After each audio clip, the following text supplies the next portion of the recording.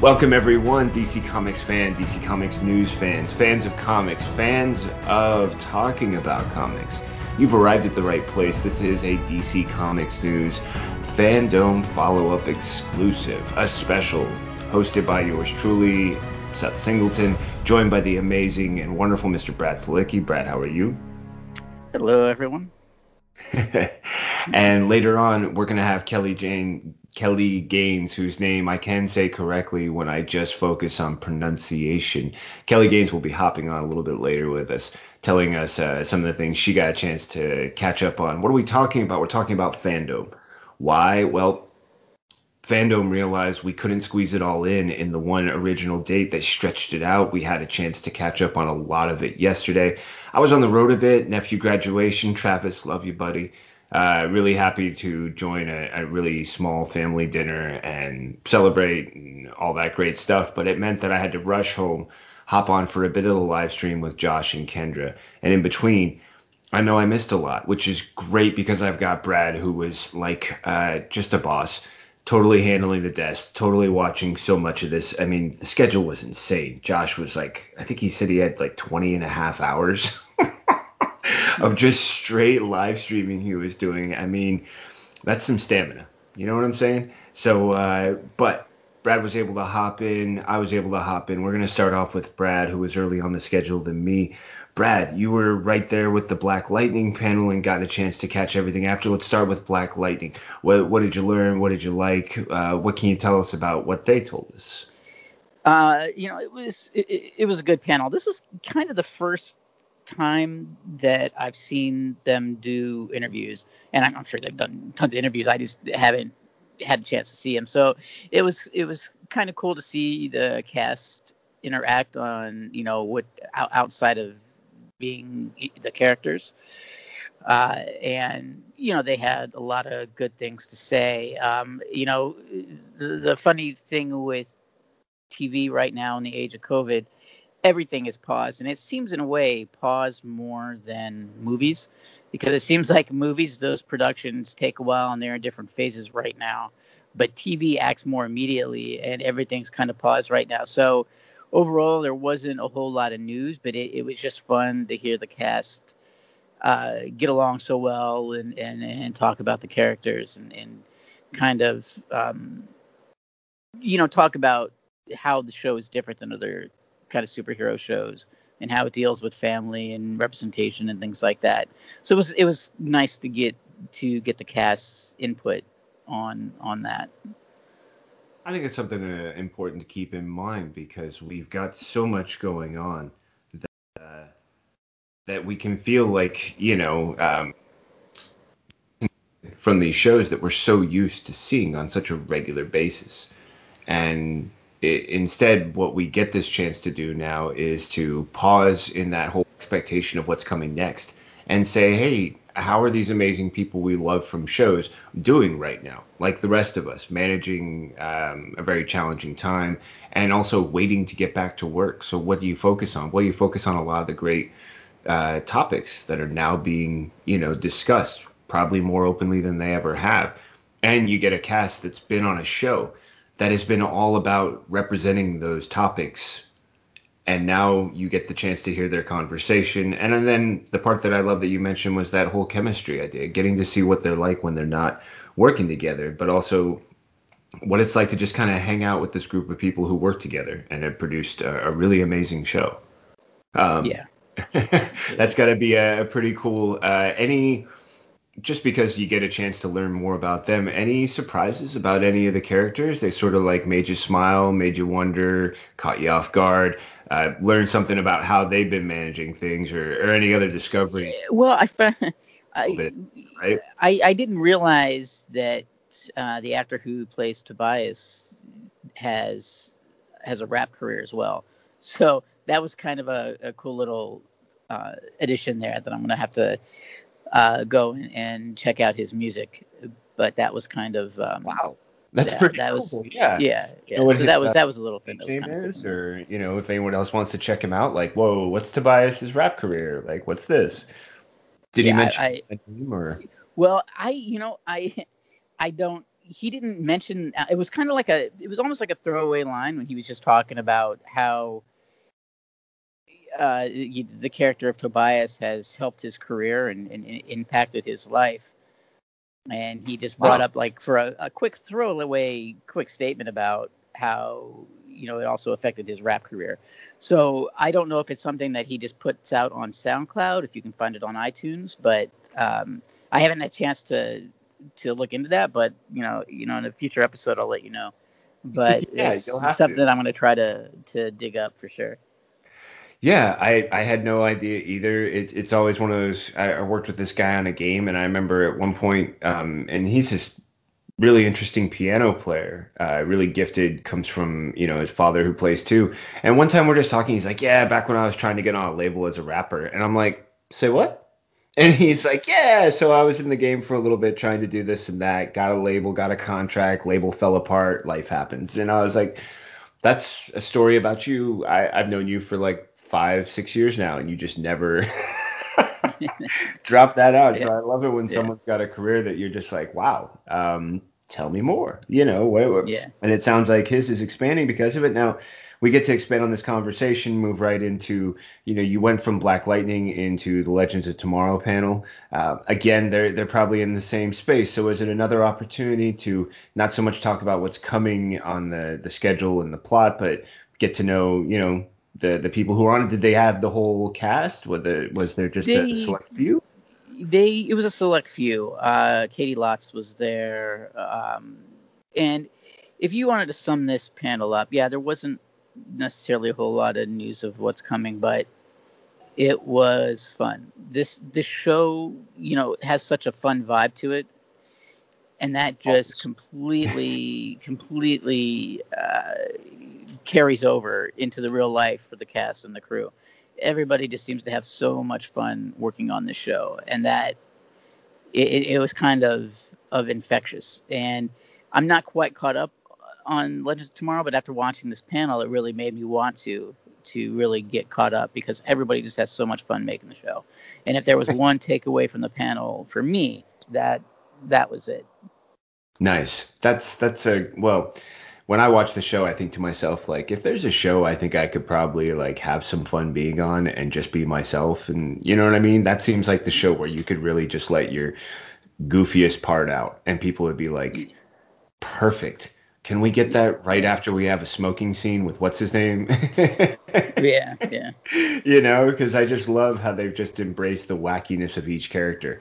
And it's now just like, this is the silly crew. One guy's doing bong rips, sometimes others join him. He does a lot of psychedelic drugs.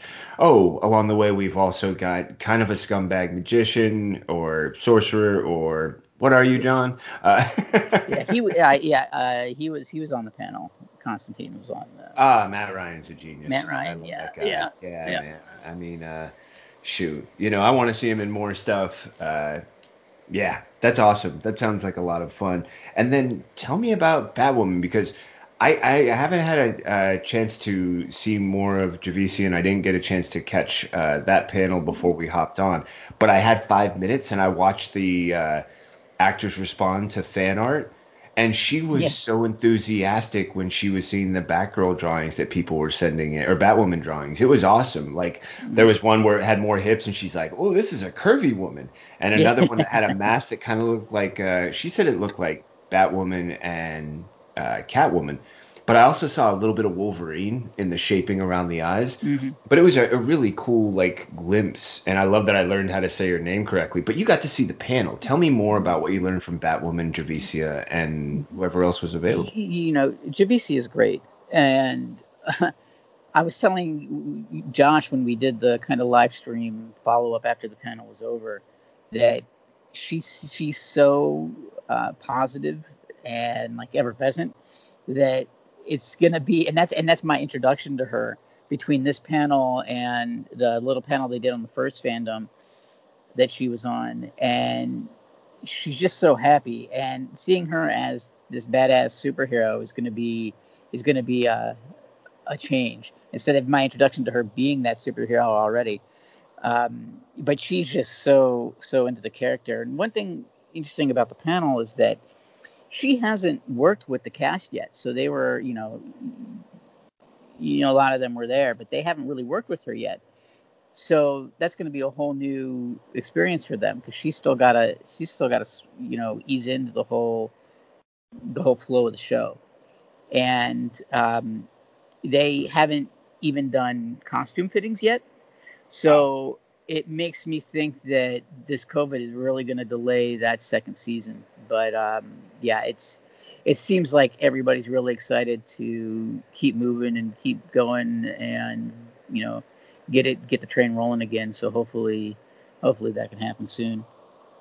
I'm really intrigued now, just based on how you described so much of what she showed about herself at the panel, personality, insight, and also it sounds just like this like really great, positive, uplifting energy. This feeling of like you have no idea what I'm gonna do, I have no idea what I'm gonna do. Isn't this fun and exciting? Mm-hmm. Which makes me think of like Stargirl, right? Something that just feels so full of all the hope you want, all the sort of passion and excitement instead of the, well, I know it's going to be hard work. And it's like, yeah, we know it's going to be hard work. We want to know what you're going to approach that like. And it sounds like she's like, isn't this going to be fun? Who Yeah, cares about the hard work? It's fun. yeah, she's like, I've been given this incredible opportunity, and I'm not gonna let it slip through my fingers. So, That's uh, awesome. yeah, yeah. Oh man, that's so great. Any other just before we shift and talk about the next panel you got a chance to check out? Were there any other sort of insights, developments, revelations from whoever else was on the Not, panel regarding not, personal or okay? not that I can recall off the top of my head. That's okay. Yeah, I just wanted to make sure I didn't just gloss over and you're like, well, actually, we learned some great stuff about. Never mind, Seth. Yeah, I Dude, mean, just walk past me. yeah. Well, then I'm excited to hear more about Batwoman once they get going. But I love that 5 minute or less than glimpse that I got of Javicia with that fan reaction thing is just a microcosm of a bigger personality, a personality that is like that apparently through the panel all the time and is going to be bringing that to the show. It gives me a lot of just excitement thinking about how Batwoman could really be something different, and what that can look like when we get a chance to see her. Plus, we've got all this stuff to look forward to, like costume fittings, reveals to fans, Mm-hmm. things like that. That's huge. Mm-hmm. Now, another thing that we sort of have no idea how it's going to look until we get a chance to see more is the next panel you caught, which was Superman and Lois.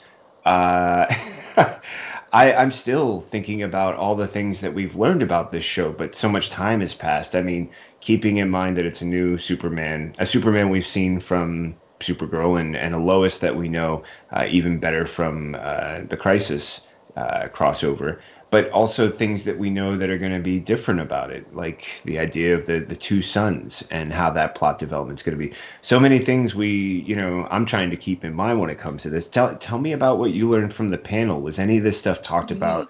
Was it Well, just yeah, about, we're still waiting, yeah, so let's talk about us? they talked about the sons. They're going to be two teenage sons, um, Okay. and that I think is for me that's going to make or break the show and how they treat those characters, because having those like teenage sons can definitely give it a CW twist, that kind of useful, you know, soap opera-esque Right. type aspect that CW is known for. It could definitely add to that.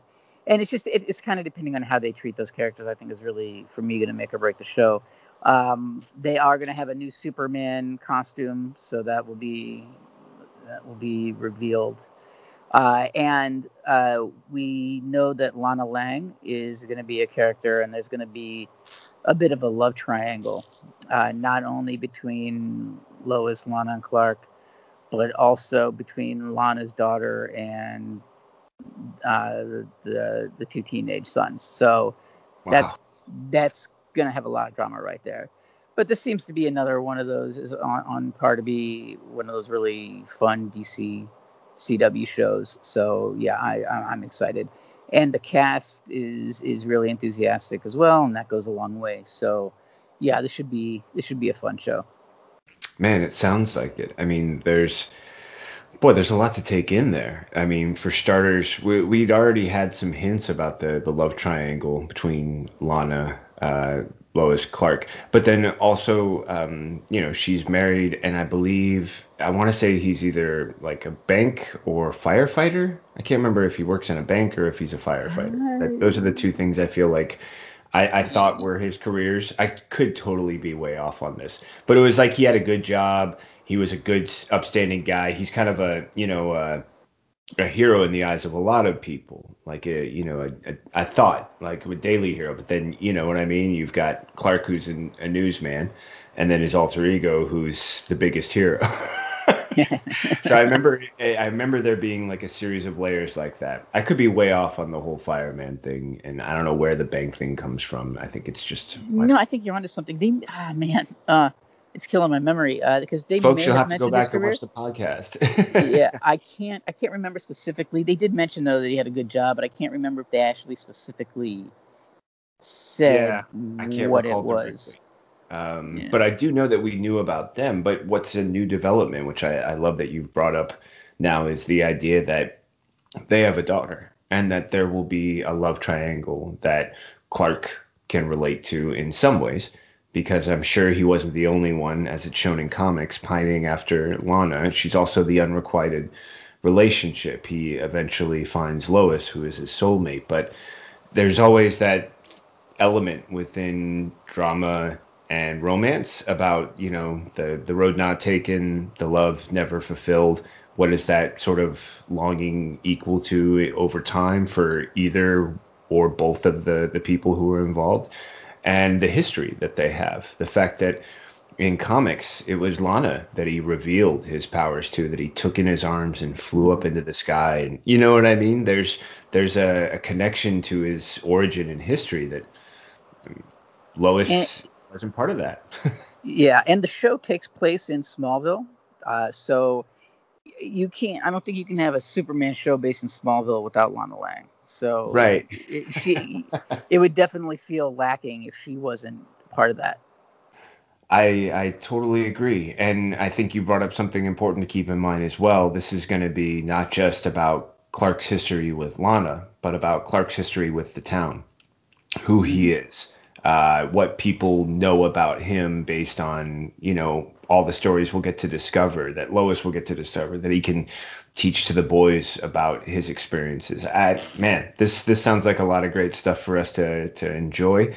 I like this new dynamic with Lana's daughter and Clark and Lois's sons, and how that's going to be portrayed. I think you've really keyed into something, and that's going to be a big make or break for this. How well do you execute that? How authentic does it feel? How appropriate is it to the overall story? How do you, connect these ideas and then also tell a story about, I mean, Superman's still going to be Superman and he's Yeah. still going to have a relationship with Lois, but they're also going to have to navigate being parents and Clark facing some of the issues that he had when he originally had feelings for Lana, and now what it's like to be married with the woman he loves, but also knowing that there's, someone potentially still attracted to him, and a history there. A lot of great pieces that, when done right, man, this could be one of those shows where it's like, I'm not going to take a bathroom break. I'm not even going to pause it.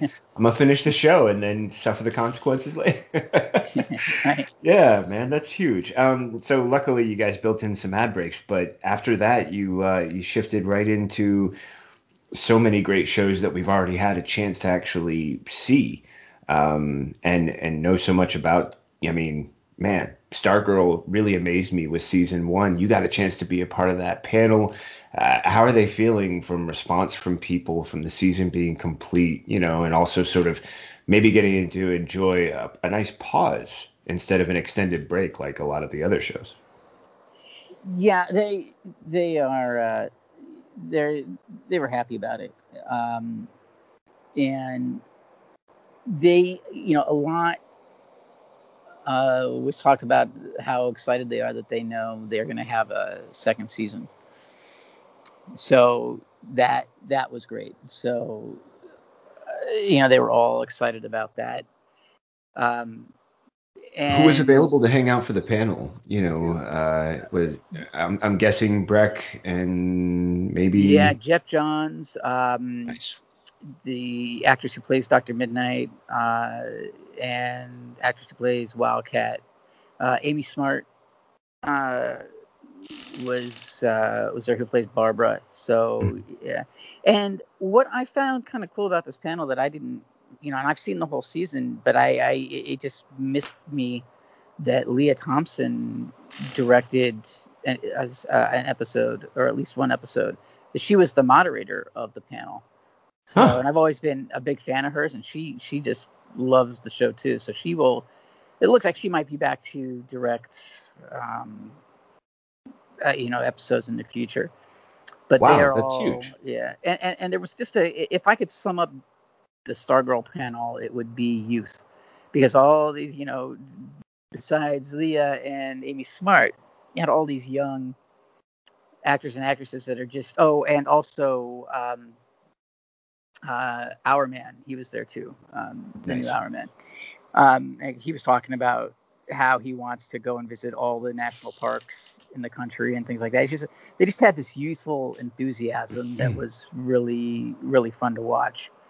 Huh. Um, and Jeff Johns gave a little hints that they might be including more characters. And somebody brought up Green Lantern, because in the first season there's a scene where you see the Green Lantern, and he wouldn't confirm it, but Josh and I are both hoping that we can get to see Green Lantern in season 2. So we'll see.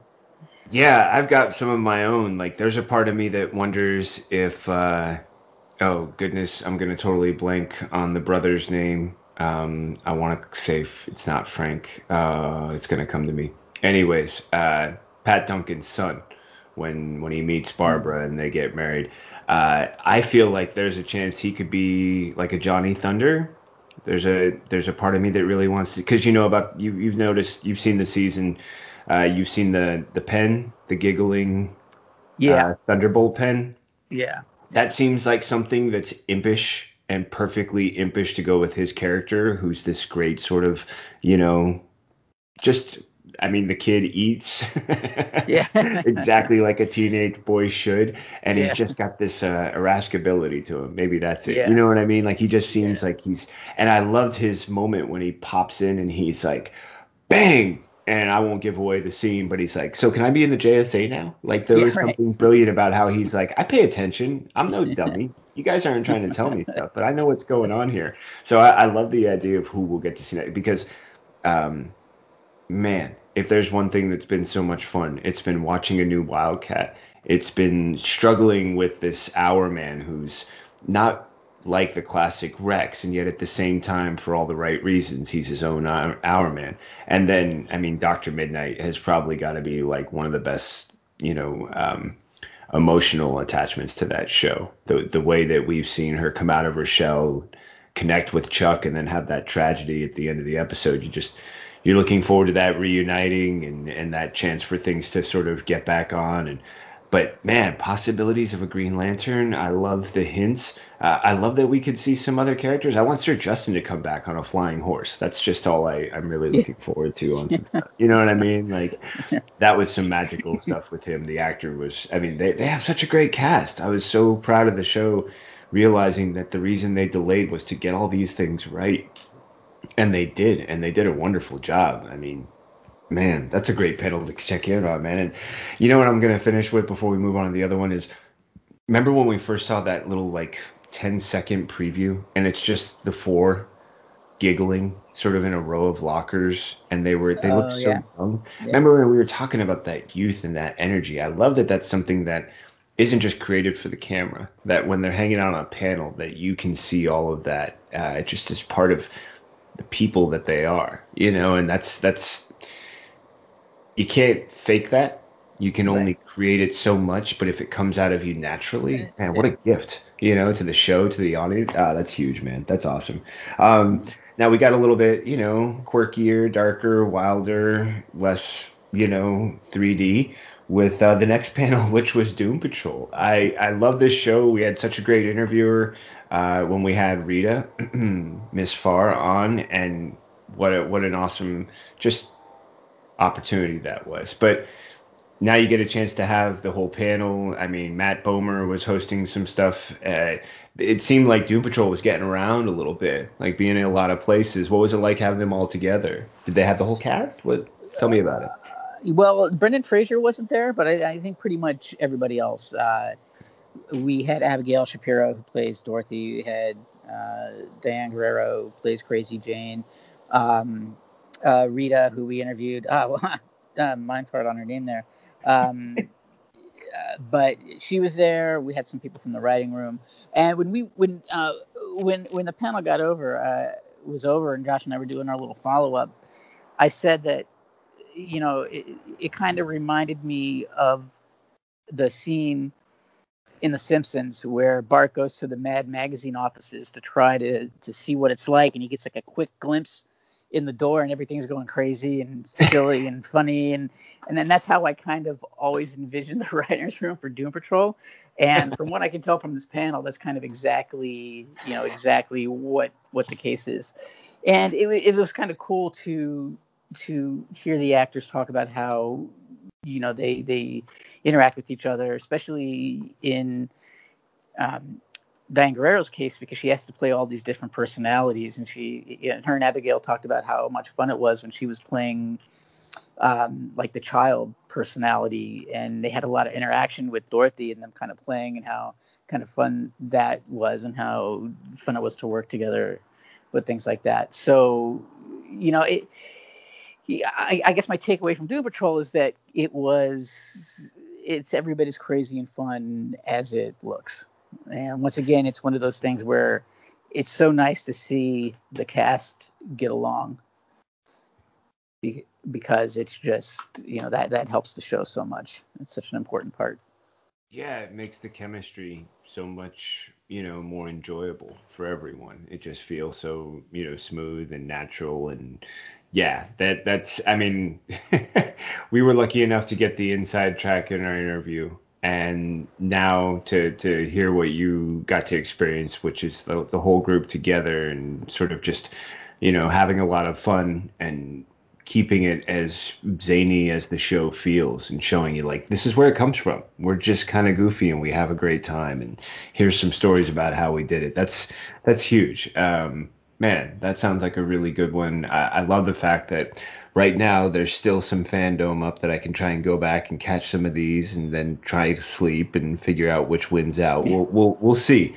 Now, the next panel, Titans, ended up being an extended something, bigger. What did you get to find out in this extended panel? Characters, story, what's going on? You know what? I got a confession. We did not go to that one. We jumped right into the following one, which we did Pennyworth? not watch the Titans one. Okay. Yeah, No so sweat. that I haven't had a chance Josh. to go back yet. But Josh, if you want, you could just edit this. Okay, but you did get Pennyworth, right? yes. We Okay, well, did. let's talk Pennyworth. Pennyworth, man, because this is a show that I can't get my wife into all the show. I don't know about you. Does your wife watch a lot of these shows? Are you? Uh, yeah, it's funny because with all the streaming stuff and all the Yeah. different platforms, there's like a certain handful of shows that we will watch together. And a lot of times that just the way it shakes out, that's not necessarily a lot of comic book shows, because we just Yeah, like, that happens. because when you commute to work on public transportation, because work in New York City, so you do have a lot of time that you can catch up on your viewing, because you just have that time, because you're not driving, you're a passenger, so you can download some videos and catch up that way. So that's a lot of what we do, I think.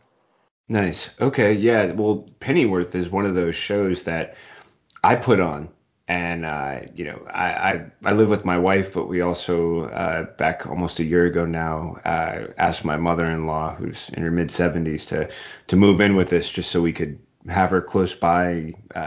She's had both knees replaced. She's had some medical issues as well. So it's just like this, like, you know what I mean? This environment where it's the three of us, which can sometimes make viewing choices a little interesting. Thankfully, my mother-in-law has lived kind of a wild life. And so she's open to some pretty crazy shows. And I put Pennyworth on, and I got all three of us hooked. Like, it took one episode, and everybody was like, well, are we watching the next one or what? Like, there was this sense of like, that was good, keep playing and repeat. And I mean, there were some shocking moments, and I think overall everyone kind of looked at me like, so this is what DC Comics is doing these days. And it's like, yeah, ain't it cool? And I love the fact that you got a chance to catch this panel and hear what it's like for the group after that first season. Of course, they're like a lot of productions, unable to actually get involved in a lot of physical work towards a new season, but getting a chance to hang out with everyone, because I haven't caught a panel with these guys before. I haven't really even caught a lot of interviews. So whoever you did get to see, that must have been a really great experience. And I'd love to pass back any great tidbits to the wife and the mother-in-law. Well, the two things that I took away from this panel was that we are going to get to see Lucius Fox next season, so that's going to be cool. That's awesome. He'll be a part, yeah. So, and the second part was the showrunner kind of said, look, is one of the fan questions was, are we going to see more of like Batman characters and more DC related stuff in the series? And he says there'll be Easter eggs, and there'll be people who get it and people who don't. So that makes me interested to see if I would get those, because I would like to think that I would, but hopefully I wouldn't miss some of those little Easter eggs that he puts in there. So that'll be kind of fun to see. I hope somebody like puts up a website like all the Pennyworth Easter eggs that you may have missed, kind of thing. So that's going to be fun. And the actress who played Martha Wayne, talked a lot about how fun it is to play the character, because there's not a lot of background in the comics. You don't really know a lot about her other than when she dies, in front of Bruce and all that. There hasn't been a lot of exploration of that character very much. So it's kind of fun, because it's kind of like going in with a blank slate, and you can kind of do what you want. And I think that you can kind of see that in her portrayal of the character. Yeah, there is a lot. I mean, there's a lot to really enjoy about Martha Wayne in the series. There's just something great about her personality and about the way that she begins in one direction and then has a couple of wild experiences in that show. And by the end of it, you're like, this person has seen some stuff you can't unsee. And then the other stuff that they're still trying to remember and recover and process. Wow. It leaves a lot of potential for where we could see the character go next. And I feel similarly about Thomas. Like, we know a great deal about certain things, like about his philanthropy and about being, a doctor. But this other side of him, that we've discovered, how he handles situations, what kind of a company man he was at the time, or at least in this storyline, is really new material to enjoy. And then, of course, trying to discover how this relationship will become the foundation for the Batman who eventually comes from them. And that's a really interesting thing to sort of just witness, and she's been such a huge part of it. So I love that you brought that up. And am I wrong? Was there also a potential hint that Baby Bat is making an appearance soon? Maybe. Let me just put it Okay. that way. Gotcha. I like that there's I don't like want to give we anything don't away. know what we're yeah. I'm curious, man. That could be that could be, an interesting direction to have us in if it pops up as early as season 2, and even if not, when it does. That's something is coming, but how to look forward to it, what to expect. Man, that could be a lot of I like the potential behind it. And then you also got a chance to check out the Lucifer panel as well. Oh yeah, yep. I like that response. Tell me what's that This for? was I think my favorite moment of FanDome Part 2 was the little clip they showed from the musical episode of Lucifer that's going to be coming up. I mean, Josh and I were laughing the whole time, pretty much. I mean, it's if you have a chance, check that out. It's worth it. So yeah, I'm really looking forward to the to the musical episode. So yeah, that's going to be a lot of fun. Okay, and anything else that you took away from the Lucifer panel? Any conversations, discoveries? I mean, also, there's a lot of stuff that we've been talking about on the weekly podcast about things like, how it keeps extending seasons, and are they really just going to go for 10, but they're just sort of doing it season by season, or is this really the Well, last season? right now they wouldn't confirm a seventh season, but for right now it's still going to be the end. But I said to Josh, this is the show, this is the show that will never die. So, who knows? There could definitely be a season 7. But we were thinking like, wouldn't that be funny if they announced a season 7 on the panel? But no such luck. So we'll have Okay. to see. We'll have to see. But yeah, I mean, this show has got so much fan love and fan support, and not only was that my favorite moment of FanDome Day 2, but that seems like it had a lot of online traction. It seemed like that clip was shared a lot, and I know that our Slack channel, people were chatting about that more than anything else. So I think that's if that's any indication, maybe we'll have no choice but to get a season 7. So we'll see. That's huge. Now, it's a big possibility we want to hope for. But your next set of panels actually moved into some great stuff we've already had a chance to enjoy and that we know is coming. For example, Teen Titans. I mean, what Cami Garcia and Gabriel Piccolo have done with not only Raven but now Beast Boy is really sort of just getting the attention of so many people in DC Comics, so many fans. I feel so. I mean, I couldn't stop last night when Josh brought it up because I was like, dude, all this stuff that she told us about Kendra, you got to listen to this interview. This was blah, blah. I love that we had the chance to talk with her before, and Josh mentioned, hey, she's coming back. Like she wants to come back on. I can't remember when we'll get a date. When we do, well, trust me, folks, we'll let you know. But I love the idea of a follow up with her, and I'm curious what we can learn from the panel you caught that we can follow up with the next time we have her on. And Josh said we might even get Gabriel Piccolo. So keeping Look, those great. things in mind, right? So Yeah, keeping I that mean, in mind, how does that play into the panel you saw and what you can tell us about it? Because there's got to be more than just one or two takeaways, right? well, yeah, I mean, it's just, well, first of all, it's like I can't wait till she comes back to the podcast because I wasn't able to be on when she was on the first time. So uh, I definitely want to be able to talk to her and to have Gabriel Piccolo, and that would be amazing as well. Because it's just it's so much fun to see how they enjoy working together, and that they have such a groove that they can work with, and they enjoy each other's company so much. He she talked about how he came and stayed with her family for a little while, and how much fun it was to and enlightening it was to watch him sit at the kitchen table and do these pages.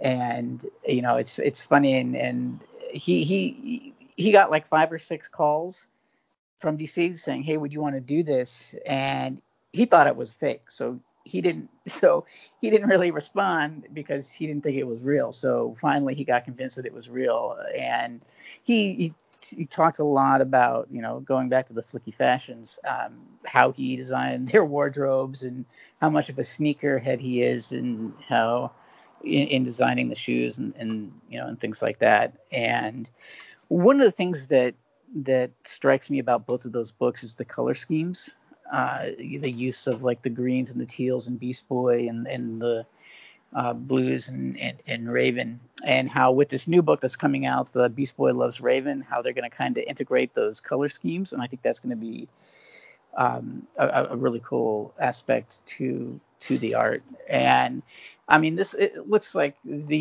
she also mentioned that you might see other Titans characters in the Beast Boy Loves Raven book, so I'm excited about that. because she's really building a cool little Cami Garcia Titans universe over there in these books, and I'm excited to see her explore more and more characters. So, yeah, it was just a real fun panel to hear them talk about the process and collaboration and things like that. That's huge. I do remember Cammy mentioning that was like one of the things, because I guess he got their attention because he would draw different characters and post them on social media. And the response was so big that DC finally was like, hey, we want to. And one, apparently he didn't check his email for like a month. Which was hilarious because Kelly's on. She's like, okay, well, that's a lesson for me. I'm terrible about checking my email. Oh, man. Like, what if DC wanted to get a hold of me and I blew it because I was too, disinterested in my. And that, yeah, the phone call thing about how he still didn't believe it. So I love that that's a story that, you could hear from his own sort of viewpoint and what that was like for him and how he described it. But then also the really important things you mentioned. I mean, dude, the flicky fashions aspect on the sneakerhead stuff. Like, I feel like you could totally do an episode just on Piccolo and shoes and Titans. You know what I mean? Like what we've seen, what we can look for. How should we do Nightwing shoes? You know what I mean? Like all. So there's some great, just great material right there. I can't wait for you folks. When Flicky Fashions hit, trust me, it's gonna be like a bomb, and it's gonna be like a fashion bomb, baby. It's just gonna be boom. So get ready for that part for starters.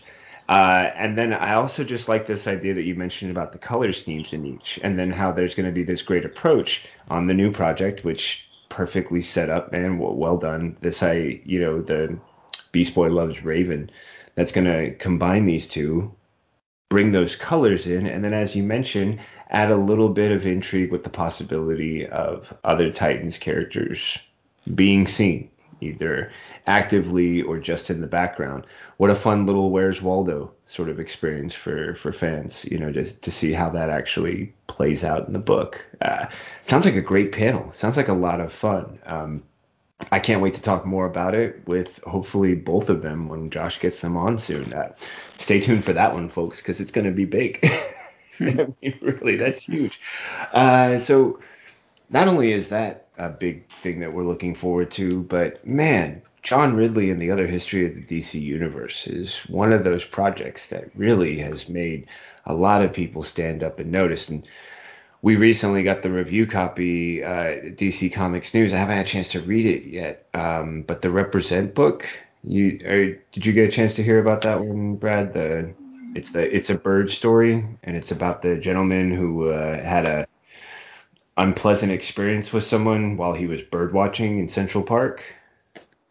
Oh, I know of the story, but I did not Yeah, know that there was apparently an they did a actual book comic about it. version of it. Oh, wow. Yeah, well, Represent apparently is going to be a showcase type of environment for underrepresented writers and artists to feature their work. And that's the first issue, features a story about that person's experience. And I guess starting out with as a kid with binoculars and getting into bird watching, and then as an adult in a story that we now know from national news. Um, so I was really sort of intrigued knowing that we've just gotten a glimpse of that. And then it's just in November that we get the Other History of the DC Universe. What a panel to drop in on. I mean, what was your take, man? Yeah, man, I cannot wait for this. He talked about one of the inspirations being a History of the DC Universe series that came out probably, I don't know, maybe 1988. They may have said the year, I'm not sure, but it was around that time. And I remember actually buying those issues in the store, and I loved how they were put together and they were so informative. And the thought that they can take that and use that same approach with these kind of characters that have been underrepresented. I can't wait to read it. It's going to be super informative and something that should have happened before now. I don't think we should have had to wait this long before we get to hear about some of these characters in ways that we haven't heard before. And I think they mentioned that it's going to start with Black Lightning, And I guess we're not going to be hearing too much about Jon Stewart, which is interesting. But yeah, I mean, this is just going to be an incredible series. The artwork is going to be amazing. I think that some of the things I'm looking forward to most on the comic book front in the next few months and early next year is definitely this John Ridley stuff. Between this and the Batman series, I'm super excited. Yeah, and with good reason. I didn't get a chance to catch this live, but before we hopped on today, this is one of the ones that I was able to tune into. And there was a really intriguing thing that came out of that discussion, which was why it starts with Black Lightning. Apparently, the series opens with Black Lightning. It's set in the 70s when he first appeared, the first black superhero for DC Comics to be not only present but so active, and just this, like, he described it as like a bolt of lightning, a thunderbolt, something that was just like this raw explosion of power.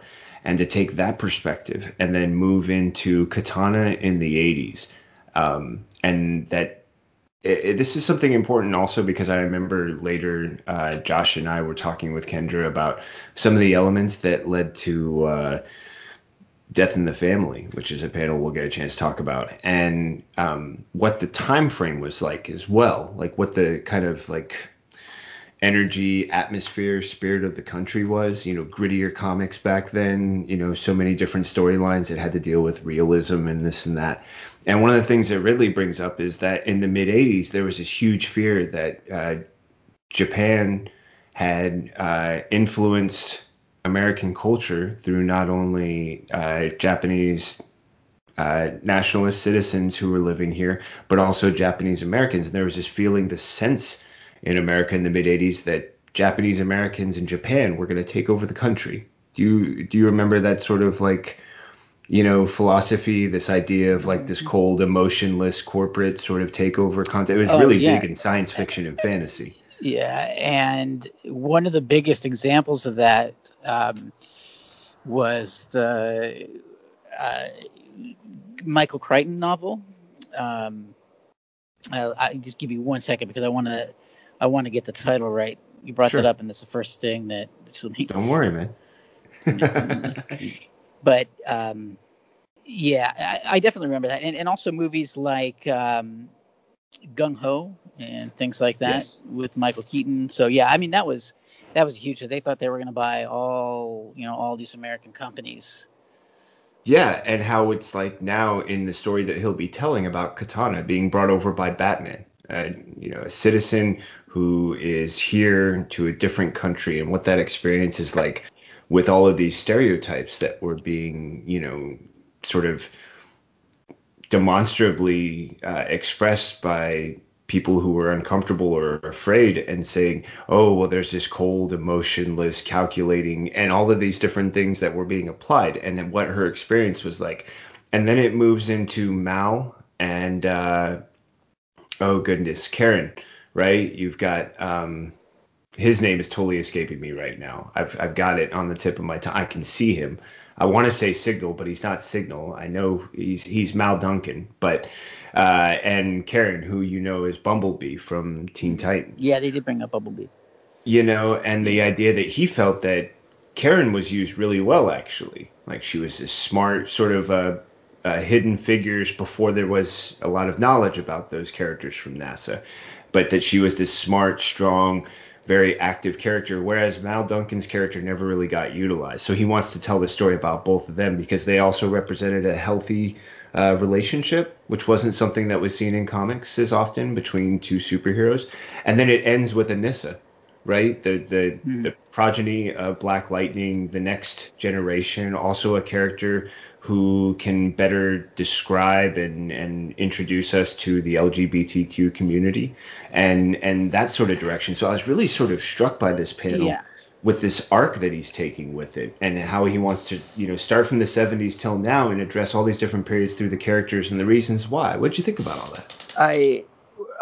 I like that they're bringing Anissa into it because she's such an important character on the Black Lightning TV show that I haven't seen her much in the comics, actually. So I'm really thrilled to be able to explore her story a little more. I think that's going to be a very fun read. And that novel, by the way, is Michael Crichton's Rising Sun, and it's all about. It was. I mean, I remember reading it back in the day, and it came out in 1992, so that wasn't even that, beyond the whole late 80s thing. It was still going on in the early 90s. Yes. But anyway, I remember that quite often. yeah. But thanks for reminding us of that title. It's a Yeah, helpful thing to keep in mind. But yeah, I think that the character choices that he is making is great, and it's like we're saying, it's very cool to explore it in terms of real history. What was going on in the real world when these characters were introduced, and not just within the whole realms of the DC universe, but in the real world at large. And I think that's important as well. Yeah, I think it's an important thing that he sort of like pointed out, and we can look forward to, seeing the 70s, the 80s, the 90s, and closer to present day through these time periods, and also reflecting. He also pointed out that he's going to be doing a lot of education, which I thought was huge. He's like, if you don't know about, oh God, it was like Securities Act, like 066 or something like that, or some. Did you catch that part where he was talking about there was some legislation that Oh people yeah, at the yeah. time know about, but so much time has passed since that it's, you know what I mean? The history has gotten a little murky and Oh yeah. sort of covered up, but there's going to be some really interesting introductions to things that were very prevalent at the time and now have sort of been forgotten through history just because of Yeah. who you were, if it wasn't important to you or it didn't affect you immediately. That's one of the things too that I'm excited about the series, is that I do feel like I'm going to learn a lot, Yeah. and And I that also love that. education is going to be half of the fun. Yeah, and it sounded like one of the reasons why this project took so long, because they were like from 2018 till now. Why? And he's like, I needed to get it right. And I needed to make sure that in my enthusiasm, I wasn't just doing what I wanted and then also making a bunch of mistakes, whether stereotypically or in other ways I'm not aware of. He's like, I need to keep in mind that I'm not a woman and I don't have a lot of personal history that I can connect to when it comes to the LGBTQ community. So I need to make sure that I'm running this through the right sources that can let me know, hey, you're off track here, or hey, you should know this if you're going to talk about, you know what I mean? I thought that was Right, really right. interesting. Like he got an education so he could provide an education. That's Yeah, yeah. that's a pretty exciting idea. Yeah, don't let me cut you off, man, if you're running on an idea. Oh no, no, no. I'm just Gotcha. agreeing with you that, Agreeing. yeah, Yeah. like it's just that it's so amazing how seriously he's taking this project, and Really.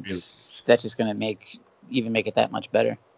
Yeah, it also makes me more excited about the things we can look forward to, not only with his Batman series and what that can show us, but also the fact that you feel like this is also going to be an important voice for the Milestone relaunch. You know what I mean? Like Yeah. these are some great things to keep in mind about what we can see in the immediate stuff we know, but also down the road, that's a universe, Dakotaverse, that I can't wait to go back into. And if all of this is going to be informing it, like we could have some amazing stories and man, quite an explosion of great, great comic books designed to make us go broke, and that's okay. Yeah. But now, the panel sort of shifted direction after that. We moved really clearly into some upcoming Batman stuff, but more about his greatest nemesis. We're talking about the Joker. First was Batman Joker War, and then Three Jokers. Starting off with the Batman Joker War panel. Who was on it? What can you tell us, man? Uh, uh, James Tinian was on there, and the artist, I'm blanking with names. But yeah, it was them talking about it, and then they did switch to the writer of Nightwing, and Dan Jurgens, who I think is the writer of Nightwing, and the writer of Batgirl, to talk about the kind of tie-in issues.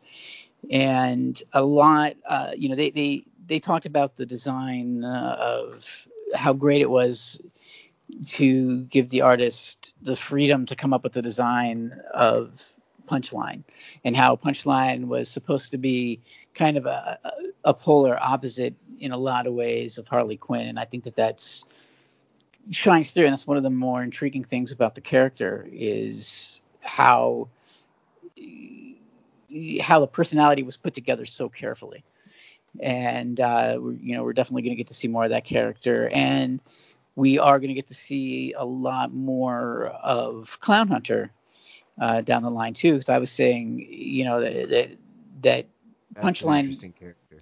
yeah, Punchline takes up a lot of the oxygen in the room these days when you talk about the Joker War, but we have this whole other character in Clown Hunter that we're going to see a lot more from. So, there's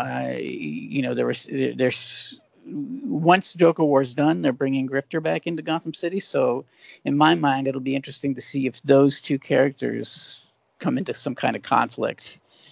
And once the Joker War is over. So, yeah, overall, the one thing about some of these comic book panels, they're just a little bit behind the curve because some of the issues that they were talking about have already come out and they hadn't been released yet when the panel was actually recorded.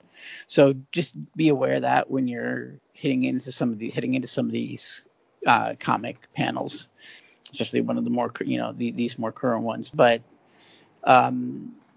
yeah, did you get a chance to see this panel? No, I haven't. Yeah. In fact, I just clicked on it so I could see who you were talking about, and just to fill in some of the name gaps, Cecil Castellucci for Batgirl, Batman artist Jorge Jimenez, Yes, Jorge along with Dan Jurgens or Jurgens, I don't know how to say correctly, and apparently John Ridley also popped in on this. Oh yeah, yeah, he did because yeah, that's true. That's right.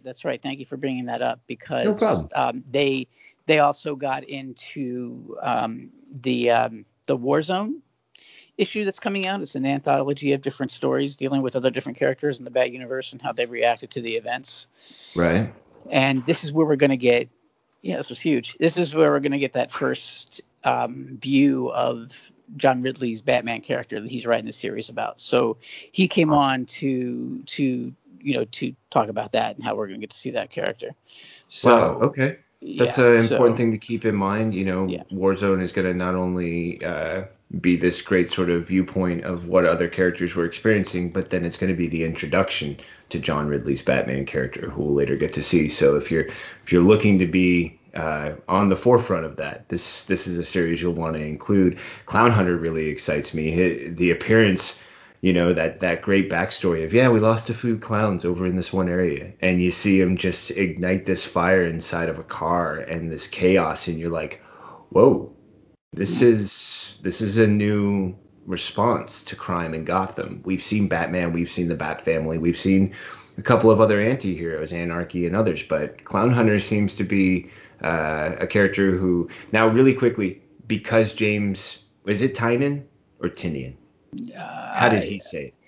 Because we hear it so many ways that I always mispronounce it. Tinian is what I seem to remember.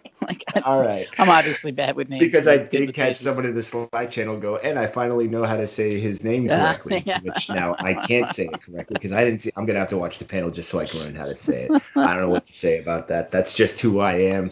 Folks, if you know anything about me on this show or any of these episodes, you know that I mispronounce names. It's one of my superpowers. I don't even have to flex to do it. Like, it just comes out. And let me preface by saying that, Brad, I love the fact that we're getting to chat about all this. Plus, Kelly Gaines is going to be hopping on with us soon, which is going to be a lot of fun to get another perspective on these things. Before we shift into our next panel, which was Three Jokers, any last thoughts about Joker War? I mean, I'm intrigued with what you've already discussed. I know that some of it's behind the curve, but not everyone might have caught the part about, like, Punchline is supposed to be the one who wants him to be his worst self compared to Harley, who is trying to bring out the best in him, and then this thing we can think about with other characters during Warzone. Did they mention some others we can look forward to besides John Ridley's Batman, as far as characters whose perspectives we get? They kind of drifted over that because a lot of it was with Ridley coming on and talking about that. So that was like the main thing. But I'm sure we're going to be getting news from that soon because that issue is going to be released pretty soon because Joker War is almost over. So we should be able to get and the first issue of John Ridley series comes out in January. So keep your eyes out because there'll be news about that soon. Nice. I mean, hey, I'm sure there's going to be more announcements, and the cool thing is if it's a little behind the curve, then that's going to happen. I'm a little behind the curve because I've been looking for that perfect opportunity to let you guys know that Kelly Gaines is already here, hanging out muted, ready to drop in with us and talk about all these great topics. Kelly, if you're there and you can hear me, and forgive me for that, hey, how are you? No problem at all. I was just having a good time eavesdropping, you know? Nice, nice. Okay, this is where I have to go back and think about, okay, what did I say? And am I going to pay for it? Oh. Exactly, exactly. So, Seth, I don't know if you know what you said here, but it's going to cost you 50 large a week to keep quiet. All right? So, hey, Kelly, thanks My for spy hopping on. work. Yeah. I know how to be invisible when it suits me. I love this fact that we were able to start out with Brad and I and bring you on. We're talking about these different panels. We're going to move into Three Jokers in a minute, but we were just talking about Joker War. I don't know which panels you had a chance to catch. Was this one? And since you were eavesdropping a bit, any responses to the stuff Brad and I were talking about? Because you were just fly on the wall there for a minute. So I didn't get to catch this panel. Majority of the panels I saw were earlier on in the day. We had our own schedules, but a majority of what I watched was the TV show panels. But from what you guys were just talking about, I think it is interesting that some of the news that came out is news we've already heard that just, it was recorded before it was released. And then as far as Joker War goes, yeah, I did manage to catch a decent amount of, I forget what panel it was, but just little tidbits about Punchline and about how that character functions as far as the Joker in Batman's universe. And it's definitely a character I want to see more of. So I'm excited to catch up with Joker War, and then I'm excited to see what the next big plan is going to be. Yeah, now here's the fun part too. Do you know if we pronounce his name Tinian or Tynan? Because I feel like Steve corrected us once, and then every time I go to say it, I say it the other way than I said it last time, and I'm pretty sure I'm wrong every time. Did you catch that? See, in my head, I pronounce it as Tinian, but I feel like it's Tinian. I know what you're talking about, and I totally forget which way was the right way. It's the curse. It's how we're forced to remember his name and yet always fail at our attempt to pronounce it. That's the like epitome of a curse. You can do the one, but you can't do the other. Yep. So Kelly, really quick, because Brad and I had a chance to go over some of these TV panels, I'm gonna ask for your, just immediate responses, and we're gonna do a little bit of a rapid fire with you, okay? Because the fun part is too, anything that you recall regarding any of these might trigger something Brad remembers as well. Because sometimes I'd bring up something and he'd be like, oh yeah, there's that other thing. And then he would say something and I'd be like, oh, and you just reminded me. So as I shoot through these, one, where did you hop on at? What's like the first show that you got a chance to catch a panel of and dig down on or watch, Flash, Black Lightning, Legends? Where did you come into the streaming schedule at? You know what? I did see all of those, so I think I started off with Flash.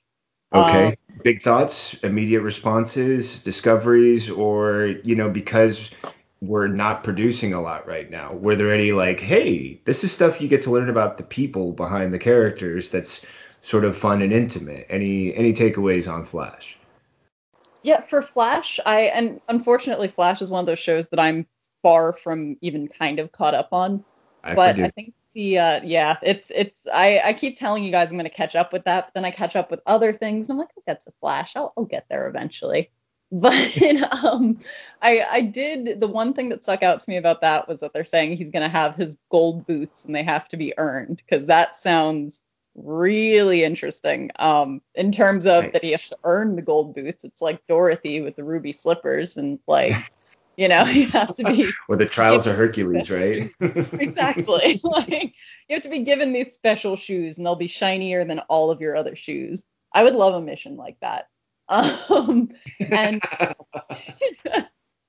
And going forward from Flash, the next panel I think was Black Lightning, which loved the Black Lightning panel.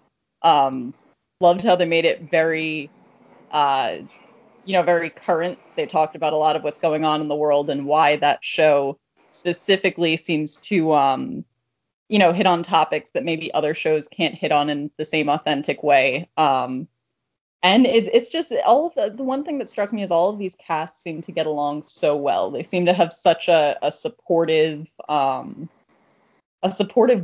with each other. And yeah, so I mean, the Black Lightning panel I absolutely loved. I really wanted to hop on with Josh for that one, but I was not able to. But that was a really great panel too. Nice. Now, for, chemistry and, quirky zaniness, I have to feel like the next one, Legends of Tomorrow, is just like I was telling Brad earlier, I was like, that's a show I think I could be on and just be my silliest over the top self. And they'd be like, nice, we should work that into your character. You know what I mean? Like that's just sort of the goofiness that they get from Bebo to you name it. That's a show that I can't wait till I've just got some dead time and I'm watching season after season and just being a big giggling fool. What was your takeaways from the panel? Oh yeah, absolutely. Actually, and that cast definitely did stick out as the one that seemed like they were having the most fun. And it really did seem like the sort of cast where, like you were saying, you can bring your own edge to the character and they'll be like, okay, we'll go with that. Like that's it. It seemed like they were just a bunch of friends who get to put on superhero costumes and run around, which one of my dreams I didn't realize until yesterday, but that is a dream that I now have. And it's maybe someday, but that does seem like a really fun show. And that's another one that I need to catch up on. Because I actually not even catch up on, I need to start that show because I haven't seen it. But if anything, that was sort of the plus to these panels, having, what is essentially a Zoom call where they're kind of in their own environments, just hanging out like friends talking about the show that they work on. It makes it feel so much more connected and personal. Like now it's almost if I start the show, I feel like I kind of know them. So it's like, oh yeah, they get along great. Like it's a very it just seems like a really positive environment, which is awesome. Kelly, Yeah. you're gonna have to tell me when you start watching this show, because I'm gonna start watching it again at the same time. I'll start at season 1, episode 1 with you. I will laugh I mean, this is such a great show. I can't. I'm like, you haven't been what? No, wait, what? I want to hear all your thoughts because you have a couple of ridiculous seasons for us to enjoy. Some heartbreaking stuff too, but man, I love that you got that from this, and you're like, and I haven't even started watching the show yet, but I can't wait. Yeah, right now, and now it's almost like when you meet a celebrity and then you go and watch a movie or something they're in, and you're like, oh, you're great. Like it just feels full circle in a way. That's awesome. Now I was excited because I didn't get a chance to see the Batwoman panel, but I did get a chance. I was telling Brad about seeing the actors react to fans' art of different costumes. They had Flash and they had Javicia, and I'd never. I mean, this is my first experience, like even getting to see her, hear her. It sounds like from Brad, you described it sort of this like bubbling exuberance, right, man? From the Batwoman panel. Am I capturing that correctly? Yeah. Yeah. Yeah. Okay. Yeah. And I was just wanting to get a comparison now, Kelly. What was your take? Same sort of feeling from the Batwoman panel? Any other add-ons besides this? I mean, from all I'm getting, she sounds like the most excited person to play Batwoman that I've come across. Yeah, absolutely. I mean, she was so excited, and that just warms my heart when the people who are actually going to be playing these characters not only have a good sense of the character, but are clearly lifelong fans of even just the superhero genre. And yeah, she was so excited. And I also liked hearing the I guess producer or casting director say, we watched her tape and it was immediately like she gets it. She's like, this is the person. There wasn't even really a big it wasn't. It could be her. It could be someone else. It seems like they saw her audition and they were like, "That is the person. This is the one." And she seems great, and she has such a firm grasp of not just the character, but the importance of the character, and the importance of superheroes as a whole, and what seeing, people of different races, people of different sexual orientations playing a superhero means to the world at large. So they covered a lot of that in the Batwoman panel, just saying, the different reactions that people have had to having this character even as a possibility, where it's going to be a black Batwoman, a black bisexual Batwoman. And I think knowing that that point resonates so much with her it's a vote of confidence for me, because I mean, we know that Ruby Rose sort of lost her, lost her really desire to be in that role. And over time that would have ended up taking away from the character and from the quality of the show. So yeah, to see someone who is so enthusiastic, who fully understands how big of a moment this is, as far as the sort of history of Batman mythology and just on-screen superheroes. I mean, it's great. Now, for one more TV show, and then I'm going to bring us back to the part that Brad and I were in, like right in the middle of, before we got a chance to bring you on. The Superman and Lois. Did you get a chance to catch that panel too? I did, yes. Okay. And Brad brought up a really interesting point, which I feel is now going to be part of the lens that I view this show through, which is that Lana is part of a love triangle with Clark and Lois. But then she is married with a daughter who is going to be part of a love triangle with the two boys. And not only is, Brad, I thought you brought up a great point, and feel free to chime in at any point if I forget anything or leave anything out. But the idea of, one, how well does the show capture the two boys and the relationship with Lois and Clark, but then also these two love triangles, as you perfectly coined them, that will be sort of driving the show in different directions, and also sort of be an important component that if they get it right, you've got alchemy. You've just turned something into gold.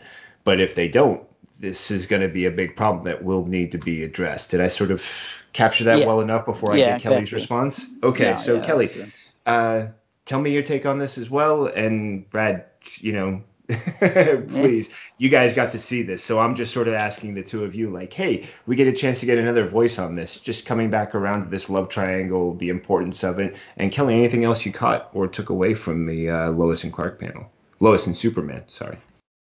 Yeah, I really like the concept, and the fact that there are these two parallel love triangles. That is, in a way, it's just sounds fun.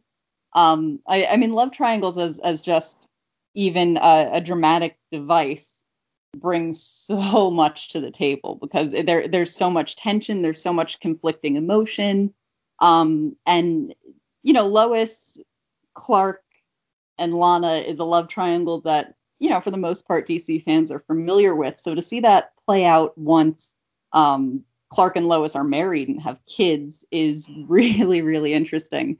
And on top of that, to see that the counterweight of their sons going through a similar thing, I like the comparison of they're going through a similar thing to their parents on their own level, but it's clearly going to be very different types of love triangles handled very different ways.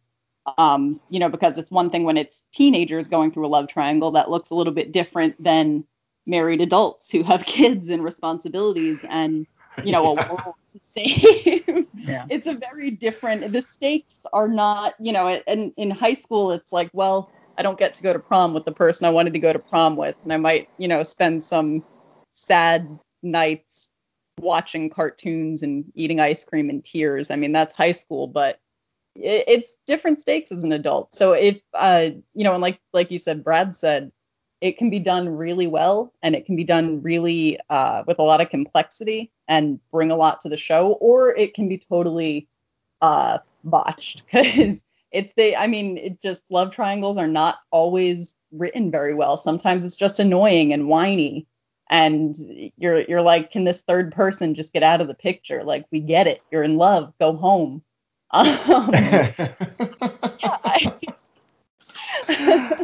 I love when my I wife and my mother-in-law will be, because I pointed out, just a reminder that all three of us share this house together. And sometimes what I got to put on has to match with them too. But also, there will be this moment where either they're both on the side of the married woman, or they're totally on the side of the woman he's supposed to be with, or she's supposed to be with, or you know what I mean? Like, there's sometimes where it's like, oh, we're talking about fidelity, and other times is where it's like, we're talking about true love. The marriage isn't, you know what I mean? And there's this moment where like the fans sort of get on one side or the other, and that's it. And you really illustrated that concern for me. And I'm like, Brad, any responses on that real quick? 'Cause No, I've yeah, you're noticed right. this It seems before where like I'm like, wait a minute. Why in this other story is it all about the fidelity? And they're like, well, that's what it's about. In I, this show, it's about, love. I think what that demonstrates is just that there's certain biases or narrative direction that the writers will push you in to feel one way or the other. yeah. And And when they do, generally that way you're pushed so to is how it's going to end up. So, that's my statement on that. Yeah. gotcha. That's totally fair Kelly, any love responses? the problem. Because I think I've definitely seen or read shows, I've either seen shows or read stories with a love triangle that's a lot less clear, or like when I was in 8th grade or 9th grade, I read the Twilight series. And I mean, I talk a lot of smack about that series now, but I remember at the time being so torn between like in the first book, they really make you lean one way. And in the second book, they really make you lean the other way. And then in the third book, they make it an even split. And by the time the fourth book comes around, you're like, I don't even know what I want. It can really go, it can go in a lot of different directions, but it does depend on how the writers want to frame the story. Nice. That's really important to point out. Thanks, guys. That was a fun thing to sort of get your takes on because it's something that I've even noticed recently. There was the old show Alias from back in 2000, and I Yeah. remember seeing a little bit of the first season, and then that was pretty much it. My life kind of went into a fun upheaval for a while, and television just wasn't a priority. I know, I know. Anybody out there shocking gasps, relax. It's okay. I got back into the world. But there's times where you're just like, look, there was more going on for me, and that was it. But I got my wife to watch it recently, and it's been sort of fun to watch how, you know, um, these takes on the characters. There's this triangle going on, with one of the characters, and they're like, "Oh, but that's not how it's supposed to be. This story is supposed to go this way." And you're like, "Really? Okay, let's check that out because in this other story it went a totally different way." And it's a lot of fun for me to think about how we can see Superman and Lois play out. Now, pulling away from the TV stuff, which I'm going to go back to, I promise. But Brad, I know I've got you for a finite amount of time, so I Yeah, want I'm to going to keep have in to mind. jump off here soon. But Yeah, I know yeah. that I get a chance to hear a little bit more from you about, you went from the Joker War, but another panel we were just talking about, and Kelly, I want to get from you all your takes too. Batman Three Jokers was a panel that, you got a chance to sit down with Josh on, tell us what you guys saw, tell us what you guys talked about. What can we learn about this panel? It looks like it was a pretty interesting one. Jeff Johns, Jason Fabok, and more about this Three Jokers idea that we're started. I've got issue one. It's been fun. What's coming?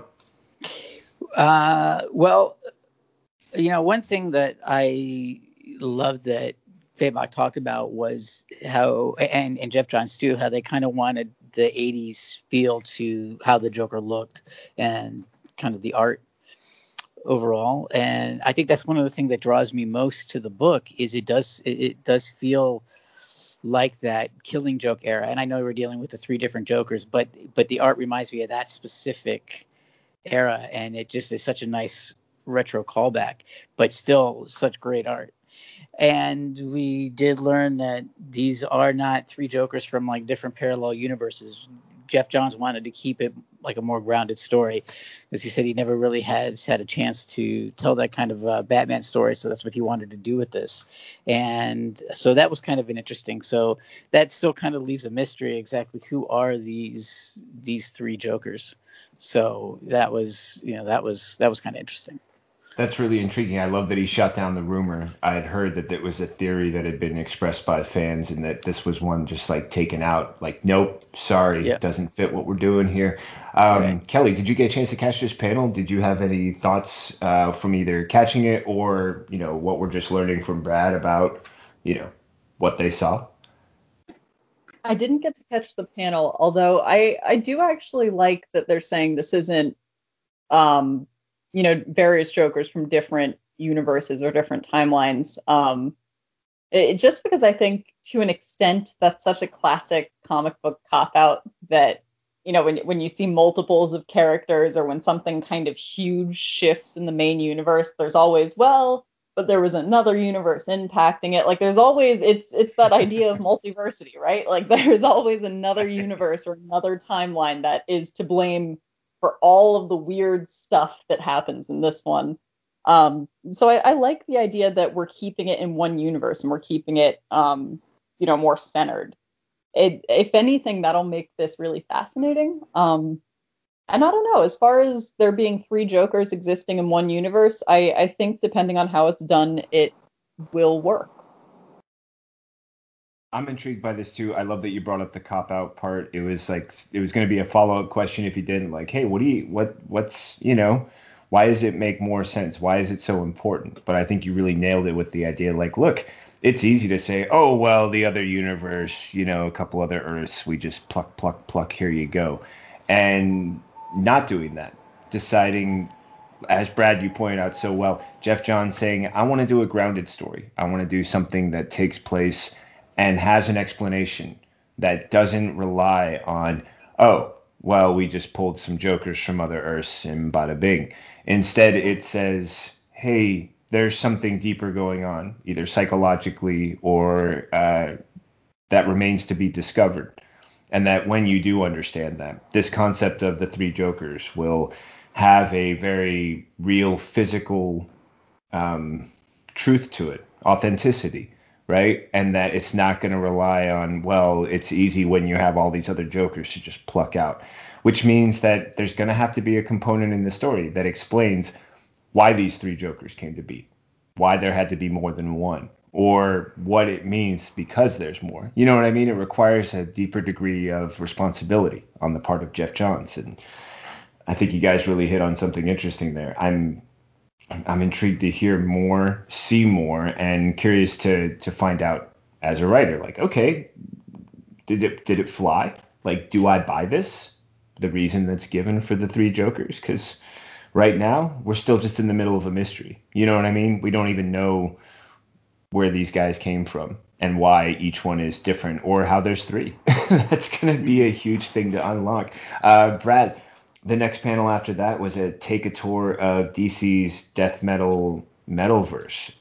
Man, what can you tell us? I didn't get a chance to see this one. Kelly, really quick, did you get a chance to see this one? I did not know. Okay, so Brad, you're going to have to be our tour guide, and then we'll kick it over to Kelly for responses. Initial, Brad, man, what was this? This is one that, I just today finished and posted the story about that we're getting 3 more one-shots in December. That wasn't really discussed in this panel because this is one of those ones that was recorded before. So this is one of those ones that's a little bit behind the curve. So I think a lot of the stuff that was touched on with this was stuff that we had already talked about. But having the teams behind it and Scott Snyder and Tinian came back, and there was a lot of people talking about just some of the one shots that have already come out and the different stories and just kind of how over the top and fun it was to do these stories, and that's exactly why it was fun, because it was so over the top, and how the different Dark Knights, like the Batmobeast and the T-Rex and all that, and just had a lot of fun with those, the different more like outlandish aspects of the story, the whole Bat Continent, and talked about the little Starro, was it the Isle of Starro or whatever it was called, in the Bat Island and stuff like that. So it was just like an overall just like a celebration, just how over the top the entire story is. Okay. Has that been your take, Kelly? Like, have you one gotten much involved with death metal, the metalverse, these characters, or had a chance to have any exposure that gives you a reaction beyond some of the preview images and things like that regarding death metal, metalverse, all that? So I haven't gotten into death metal yet, but I would say decently familiar with the metalverse. I'm still making my way through uh, the initial run, or I guess for parts of it, it's my second time reading it, but I didn't when Dark Nights Metal first came out, I didn't get all of it. So there are parts that I've read before, parts that I haven't. And I think I've said this before, this is one of my favorite universes just as a whole because it is so over the top and ridiculous. I mean, it's the one thing that I'm constantly, whether I have it up on a bigger screen, reading it on DC Universe or I'm reading the book, whoever I'm sitting next to, I'm constantly like, look at this nonsense. And they, with no context whatsoever, it'll be, Batman riding off on a dinosaur. And, and I'm like, look at that. Batman's on a dinosaur. And people are just like, what in the world are you reading? Like, what is this? But it's such a fun universe, as dark and as foreboding as it is. I mean, they really did a good job of writing a comic book story that feels like listening to heavy metal because it's dark and it's bizarre and it's very loud and maybe not for everybody, but I am very much enjoying it. And they did talk a little bit about the soundtrack as well. I won't give away any of that. I should just direct you to watch the panel, but that was kind of a fun discussion as well. And with that, guys, I think I have to hop off here. Understood, Brad. Thank you, man. As always, it's great chat and everything, DC, with you all. Yep. So, all right, and real quick, if you want, you can follow me on Twitter at FlickyB1. You can find me writing news and reviews at DC Comics News. So take care, everyone. Talk to you soon. Such a professional. Thanks, Brad. Catch you soon, man. Thank you. Bye-bye. Bye. And then there were two. Kelly, thanks for hopping on for the second half here, for being able to, sort of make this a fun thing where I start out with Brad. We get to follow up with you. And it's kind of fun for me because I got a chance to catch some of these panels and go back and watch some. Let's go back a little bit to, one, tell me about the panels that you've seen that we haven't talked about yet. Were you able to catch more of the television, Stargirl, Doom Patrol, stuff like that? Take us sort of through some of the panels so I can ask you all the fun stuff that goes with it. So I saw pretty much all of the TV ones up through, I think I saw a good chunk of Doom Patrol. And then with the comic books, I did get to see the Cami Garcia and Gabriel Piccolo panel for Teen Titans, and that one was really fun. We've gotten to interview Cami on the show before. She's awesome. I mean, she knows how to get herself out of the trunk, among many other things. Definitely. She's the coolest lady. But I really do love. I mean, as far as Gabriel Piccolo goes, I love his whole backstory with how he got into this, that he, is basically a kid who liked to draw the Teen Titans as a fan and got hired to work for DC and ignored their emails for a while because he thought it was a joke. Like that, I will never get tired of that story because it's like that. It's so relatable and it's so sweet and it just makes me so happy to see him succeeding and to see him putting out these books that are so well liked. And I loved the art that they showed for, I believe it's Beast Boy Loves Raven. This looks adorable. Looks like, I would expect of his artwork. And yeah, I think they're such an interesting team because a lot of creative teams you see, it'll be two adults who are very much at the same phase in life or, at a certain point. It's a lot more fun to see a woman who's like, I could be his mom basically, and this much younger, first time in the big comics industry artist who's taking direction from her, but also bringing a lot to her writing. It's such a fun dynamic. Like I feel like I could watch a reality show about them. That's pretty. I like I like that description. Maybe you can help me out on something because I didn't get a chance to catch this panel. I'm hoping to go back and watch some of the ones that I'm just trying to catch up on. Long day of traveling yesterday, all the right reasons, but just meant that it was hard for me to catch up on much. I jumped on late with Josh and Kendra later on. I'm going to get your feedback on some of those, but sticking with this Kemi Garcia and Gabriel Piccolo panel about Titans, one of the things that really intrigued me that Brad brought up, and I'd love to get your thoughts on it, was that he spoke to what he really enjoyed about Gabriel Piccolo's descriptions and decisions when it came to color choices for both characters.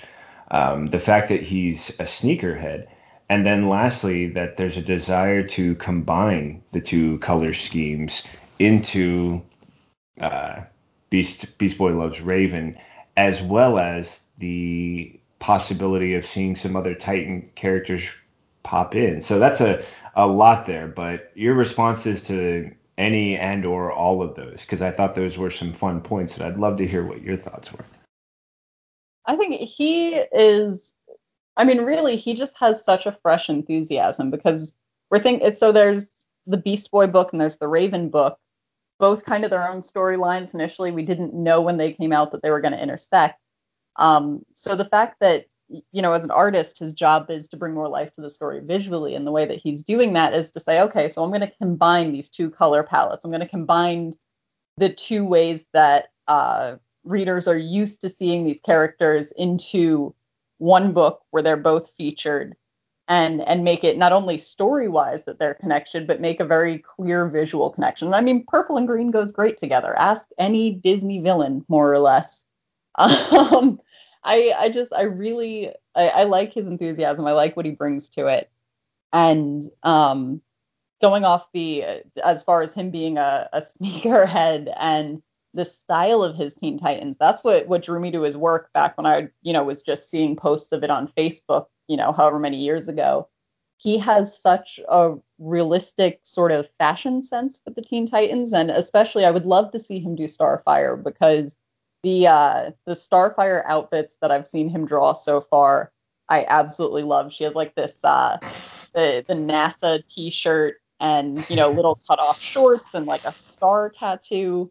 It's so just it looks like what you would see if you were just walking down the street and passing a bunch of teenagers. Like it's Beast Boy and Robin dressed like my little brother. I mean, like, and I mean, this is a kid who now has a collection of fanny packs and makes them work. And I'm like, I don't understand fashion anymore, and that scares me. But he just has such a youthful vibrance, which I think with a book like Teen Titans is so important.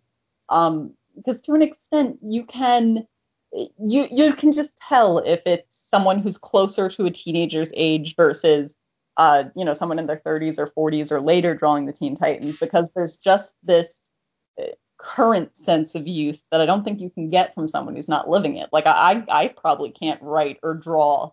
I definitely can't draw, but I probably can't write with that same sort of modern modern feel to what it is to be young. I mean, I can definitely portray the emotions. I can put myself back into the headspace of what it was like to be 17 or 18, and I could, very clearly write what it was like then.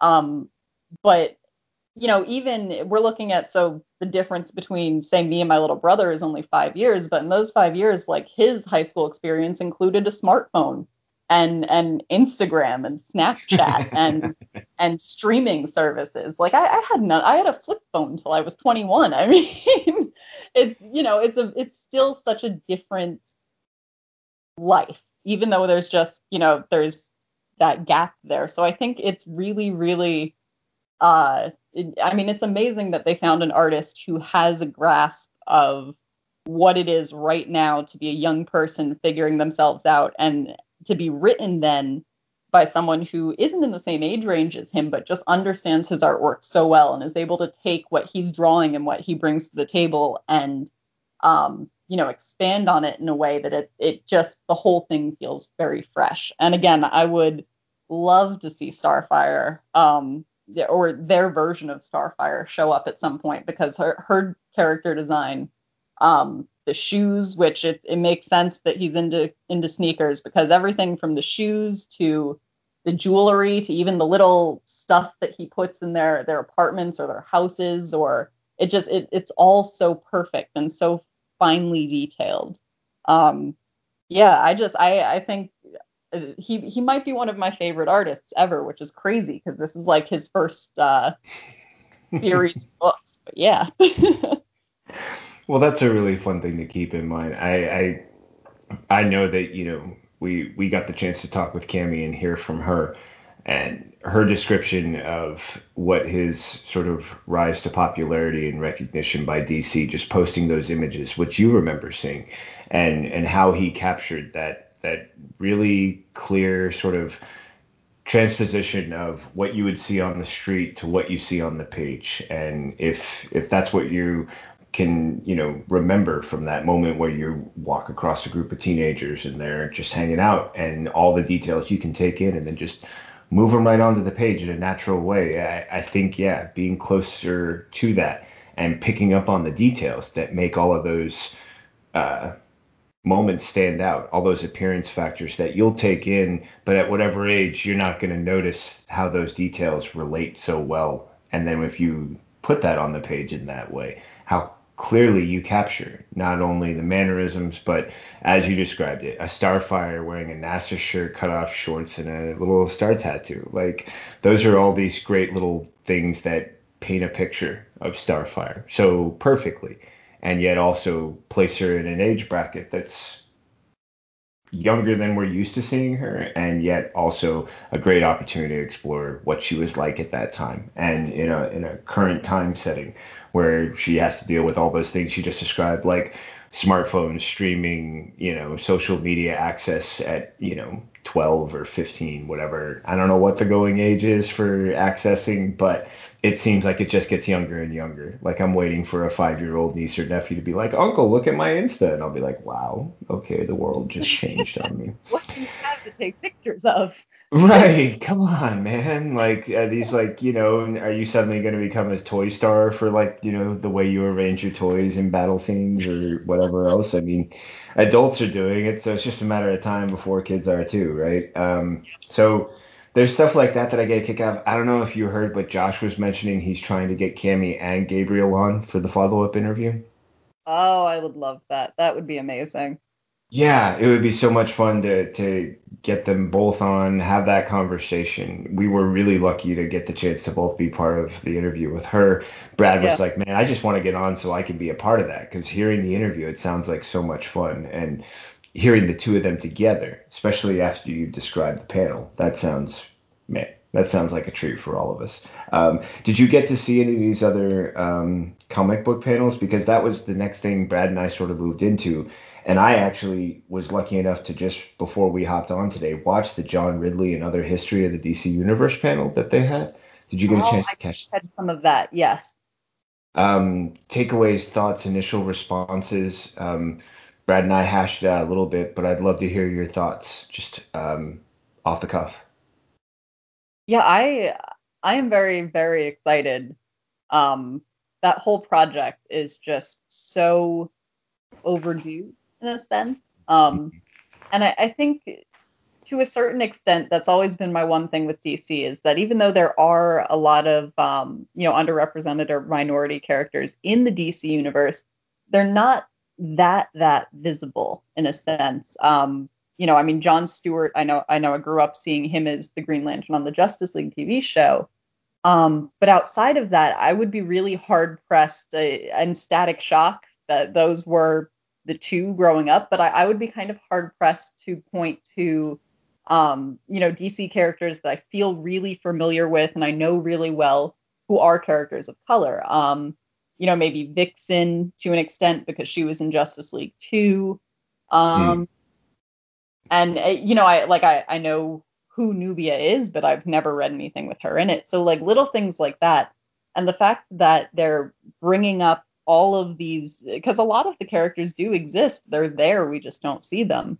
Mm. And I think maybe a year or so ago, I did a little project for DCN where I looked at Native American superheroes in the DC universe. I And remember I that found story. a lot of them.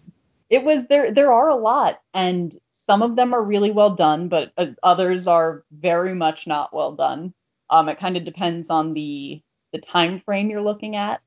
But yeah, I love the fact they're bringing this up because you guys know I am such a diehard DC fan over pretty much any other comic publisher, but it is the one thing that DC kind of lacks, where if you have, a poster of the biggest DC heroes, okay, Cyborg will be on there, but that's usually the only character of color you're going to get on one of those big lineups. Even if you're watching the introduction for, any of the DC Universe shows, he's the only character you can really pick out that's a character of color. So I think DC has this huge repertoire of characters that they can use that they haven't whatever. They haven't jumped. We're not going to get grammatically correct on that, okay? It's not happening. Let's move on. Exactly. Now, one thing that really caught my attention was, John Ridley, one, really made it clear that the reason it's taken from 2018 to now was about his desire to get it right. First with the story, which I thought was an interesting thing to keep in mind, that he is talking about different characters. So one, he's got a story arc where it goes from Black Lightning in the 70s to Katana in the 80s, which really points to a part of history that maybe people don't remember well, and I only remember a little bit because I was just a kid. But the idea of a rise of Japan influence and overtaking of America through corporate and sort of unemotion or lacking emotion and very methodical or strategic way, and some legislation that he's going to sort of educate us about. So he needed to get an education to talk about periods like that he knew but not well enough, to things that he felt really pulled at the heartstrings, like Mal Duncan and Karen. Harold, that's his name. I couldn't remember earlier with Brad, but Harold and Bumblebee, and then into closer to modern time through Anissa, who gives us the opportunity to not only carry on the legacy and deal with that responsibility of Black Lightning, but to also be a character who can bring us more closely to the LGBTQ community. How he's not a woman, how he had to make sure that he was approaching both her and Katana correctly, and that he was doing his best to be aware of what he was doing while also talking about the LGBTQ community. So that seemed like a really powerful arc to have this series progress through. So I was curious just on your takes about that, about his process, and then how later he said that it was the art that they were needing next, creating a flow of the art, and how it wasn't until they got he's got a nickname like Como, that the artist that they finally found to match that. This sounded like a really amazing process. What was your take on all these different elements they brought up, and the approach, and also this idea that he's going to be educating us in the process? Sounds really complex. Yeah, I have so much respect for him for the fact that he had this idea for a project. He had sort of the go ahead, but acknowledged that I maybe don't know enough about what I'm trying to portray to do it properly yet, and being willing to take a couple of years to do research. Because I think on a certain level there is, maybe an uncomfortability on the part of creative people, whether it be artists, writers, people who work in television, where we all sort of acknowledge that representation is important, but some people maybe don't have or feel that they're not comfortable enough telling a story from the perspective of someone who's a different gender or a different race, because it's such a scrutinized area right now. It can be a little intimidating to say, I'm going to write about something that I haven't lived. But the fact that he's willing to do all of that research and bring to light the fact that, if you're going to create a really complex story, and if it's a story that you're going to ground in reality, and especially historical reality, where we're looking back at the 70s or the 80s, which it's crazy that that's history now, but that's at this point right. A historical period. And it does take a very keen writer to look back and say, okay, I need to know about what the U.S. foreign policy with Japan was or during the 80s, so that I can really bring something to Katana. I need to know what was going on with civil rights in the U.S. at that point. I need to know how these two things, because that's the big word I learned from whatever politics class I took at school was intersectionality, and the fact that you can know one aspect or know one period of history or know one sort of culture really well, but that none of these aspects exist in a vacuum, that all of this stuff intersects, and when it does, it creates a different sort of narrative. So for him to be acknowledging that intersectionality and using it to mold the viewpoints of the characters and mold the viewpoints of this world he's not necessarily creating but giving life to, is really, really fantastic. I think that shows that on his part he's definitely he's taking this as seriously as it needs to be taken, and looking at aspects that, when you think about it, even though we all live as individuals and we're shaped by our individual experiences, the times that you live through shape you too, which I think in 2020 that's clearer than it's ever been, that what's going on in the outside world definitely affects what's going on in the inside world, because we've been living in quarantine and all the other fun stuff that 2020 has brought to us. But it really does show a skill to that sort of creative crafting. And on top of that, I really just lost my train of thought. I was just pondering the 2020 things. I can't wait till someone writes that comes from 2020, 40 years from now. Yeah. But that, it's funny sometimes how, if you want to call it, the universe works, where he would have loved to have released this 3 years ago, and who could have predicted the way this year would be? Who could have predicted, the things that have happened and the way that our culture's changed, even in a 12-month period? I think, if anything, this book deserves to come out now, that this is, an even more pressing time point to sort of highlight some of those issues. So sometimes things just work out that way. I think the timing couldn't be better. I think you're right. When it works out this way, it feels like it's so much more what we need than what we want. I mean, there's what he wanted in 2018. There's what he's able to do now, because it's so much more prevalent in our minds, in our conversations, and to do so through a medium which, for the most part, has been witnessing 2020, but now is actually going to be participating in a lot of the conversation that has to deal with the events of 2020, how they relate to our characters, and more importantly, how they can bring such an immediacy to the story that he's going to be telling. I'm intrigued too, because this also interestingly tied in a little bit to Batman the Joker War, what we were talking about with the idea of, and I'm not sure if you had hopped in on this point, but Brad mentioned from the Joker War panel that there was the mention of something called Warzone. Have you heard about Joker Warzone? And that through that we'll get a chance to see the events of Joker War through the eyes of other characters, and one of them will be John Ridley's Batman, which will be the first introduction of that Batman-related character. I don't think I got to hear this part, Okay. But yeah, that is that is a really fun way to look at a story. It's just a personal thing, but I like that kind of storytelling where you're looking at one event and you see it from one perspective, and then you shift and see, there was some movie that I like, people used to talk about all the time, that I think it was called Vantage Point, where it's someone shoots the president and one person's filming it, but then a bunch of other people are filming it, so they look at all of the different angles and you can see different things about what really happened depending on whose camera you were looking at. Interesting. I'm not familiar with, but I never saw the movie, but I think I studied it in film class. Okay. Not that I had to watch it to study it in film class, but I took the test, but I guessed.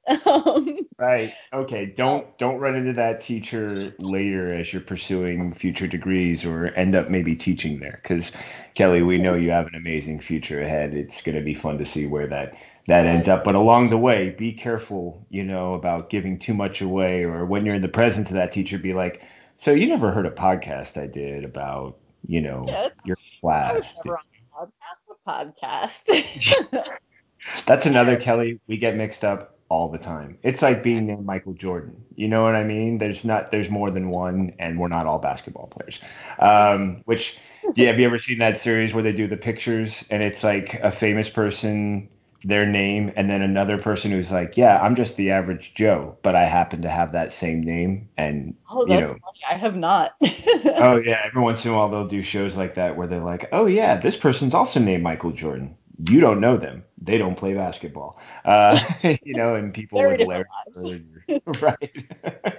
Different life altogether. But I was really intrigued by the fact that it's a moment that catches my attention because Warzone's job purpose is to show us different viewpoints of the events of Joker War and how that's how we get the introduction to John Ridley's character. And then from that, we'll be moving right into a project that's explicitly about showing history through other people. I find this to be a really fun connection because it's like not only is that where we get to see John Ridley's Batman character, but then we also get to move into the other history at the same time. And I thought that was a really sort of fun segue. Like, so this is when you meet a character in a story about looking at things from a different perspective, and then you get to see this writer take that concept and just go with it, take it as far as possible through all the characters we just talked about. It seems like there's more to come down the road too. You know what I mean? If there's that kind of thought and planning for the introduction of the character and then to move into the other history, it feels like what we'll be seeing. I mentioned this to Brad too, and I'm curious, does that make you think anything differently about the fact that Dakotaverse and Milestone will be coming back and how this sort of similar thinking can inform what those stories and possibilities will look like? Kind of seemed like a fun idea. Yeah, I mean, for one, I'm very excited that Dakotaverse is coming back. And I have to assume that that's going to interlock a little bit more. Um, because I think really in the past, I mean, Milestone Comics is something I saw Static Shock on TV as a kid, but as far as knowing about Milestone Comics, even though it happened before I was born, basically, I didn't really hear about it till I was an adult and I was watching a documentary about it and I was like, wow, that's cool that that existed. Why didn't I know that it did? So my hope now is that we're going to get to see more of these characters show up more often in DC continuity. And then going back to what you were saying about the different perspectives, looking at Warzone and how that can build outward into this whole other storytelling and into this other history. Um, it's if you want to look at it just in terms of comic books, it opens up this really interesting door of what does every other main DC event look like through other characters' eyes? What is if we look at the different Crisis events or Flashpoint or anything that's happened in the DC universe, how has that impacted characters that maybe we haven't seen a lot of? And where were they while all these things were happening? I mean, really, it opens up this possibility for a whole other universe where you can go back and tell any story that's happened in DC history from a different vantage point and from a different lens that then and I think this was something years ago I read.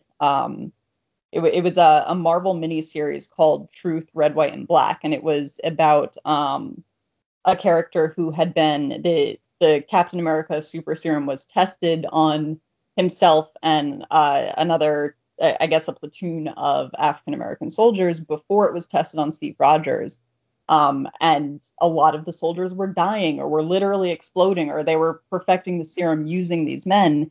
And it's a whole other take on how Captain America got where he is, but it's based in it's based in just a different viewpoint, and where for him it's he gets the serum and it's the best day of his life and he can follow his dream and do everything he wanted to do and be this big symbol. But for the men it was tested on, it was not like that. It didn't, their lives, if they even got to live the rest of them out, didn't pan out the same way. And I think what I liked about that storytelling was that it doesn't really change the core of Captain America himself. It doesn't change how you think of Steve Rogers. And it doesn't even change the continuity of what happened to Steve Rogers. It just takes that moment in time and expands on it in a way that's more realistic to what has happened as far as military experiments being carried out on, on black platoons. And I think, oh God, that would have been World War II with the Tuskegee projects. That is exactly this type of event that would inform this. So I like the idea that you can kind of now go back into other moments, and it doesn't destroy that moment. It doesn't really change that story, but it does show you from another perspective, this is why this could have been bad, or this is why this could have been good, or this is why this, so I like the fact that they're starting this universe there, starting it at the same time that we're seeing the Dakota Verse, and that it's going to include these kind of bigger, bigger concepts. Yeah, and it reminds me of the fact that when we were on with the author of Super Soldiers, that's one of those stories that he told. You're going to hear some snuffling in the background because my French bulldog Bruno has now invaded our conversation, and he is just simply a part of it. So if you heard snuffling, that wasn't me, that was Brew. Wow, he is very sick. Dude, take some diesel decongestant, man. Feel better. But Super Soldiers, the book references that story, and I thought that was a great piece of history, and I love the fact that you brought that up to include in this, because I agree. That's something that ended up deepening the mythos of Captain America without actually affecting any of the trajectory of the Steve Rogers storyline as we've come to know it. It just informs more about the history that preceded it, which isn't something that had always been discussed, and was given this new complexity because of how it was so comparative to what we know happened historically with the Tuskegee Airmen. So, or Tuskegee, sorry. Sometimes I pronounce everything wrong. Whether it's names or anything else, I'm just adorable that way. It's one of my inherent superpowers.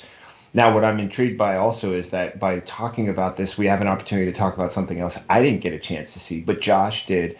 I think Kendra did as well. And it's the fact that Nubia is going to be coming back into the Wonder Woman mythos and playing a much larger role.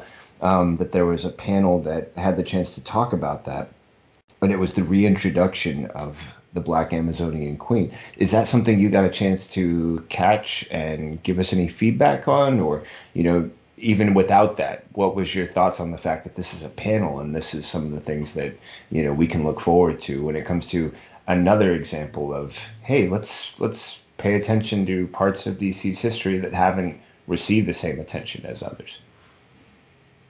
I didn't get to see the panel, but this is one that I really wanted to see, and unfortunately it just didn't work out with my time yesterday. But I've been waiting for them to bring Nubia back into the fold, because she, like I said earlier, she's a character that I was familiar with. I knew she existed. I knew a little bit about her backstory, but she just hasn't been present in. I don't think I've seen her in a book as long as I've been. As long as I've been a regular, always at the shop comic book fan. I don't think I've seen her really in anything that's come out.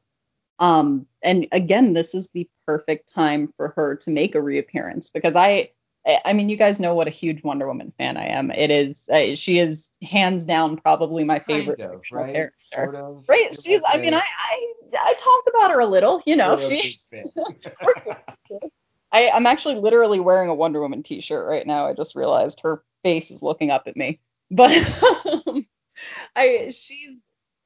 to me, she is such a perfect perfect metaphor for this female warrior, and just the spirit that she brings to the DC universe, and the way she handles conflict differently than maybe Batman or Superman would. But at the same time, again, it's impossible to create a character that's a monolith. It's, no matter how well written Wonder Woman is, no matter how many people can connect to Wonder Woman and see themselves in Wonder Woman, she'll never be a total picture of what it is to be a woman, because it's only showing one story, her story, one type of story. And so I think it is important to still have really strong female characters of different backgrounds, and with different stories that can play into her mythos, because Wonder Woman has this really strong mythology of, the island of the Amazons and immortality and strength and everything that goes into that. But being able to see that costume and that mythology applied to, a woman of color is, I think, really important, because there are things that Nubia will likely inform that we won't necessarily get from Diana. There's I don't know the best word for it, but there is going to be a more complete scope of womanhood, I think, the more characters we get to see kind of don that, red, blue, and gold costume and get out there and kick butt. I mean, it's really interesting. It's really it's just it'll be different, but it'll be, I think, very, very poignant. That, and I mean, again, Wonder Woman is one of those symbols. Like, there is somebody who I work with who I know isn't into comic books, but she has Wonder Woman stuff everywhere, because she's like, well, yeah, I mean, this is when I'm having a rough day, it's like Wonder Woman just makes you want to do better and try harder. And I think for people to be able to see themselves in that character, and I mean, I'm mixed, and personally, it really would mean a lot to me to see a Wonder Woman of color. And at the same time, people tend to complain like, oh, I don't like it when they rewrite characters or change, but it's not, because Nubia is a pre-existing character who is not Diana. It's not that Diana is being changed. It's that she is a part of this grander mythology with her own, her own backstory and her own way of coming into it.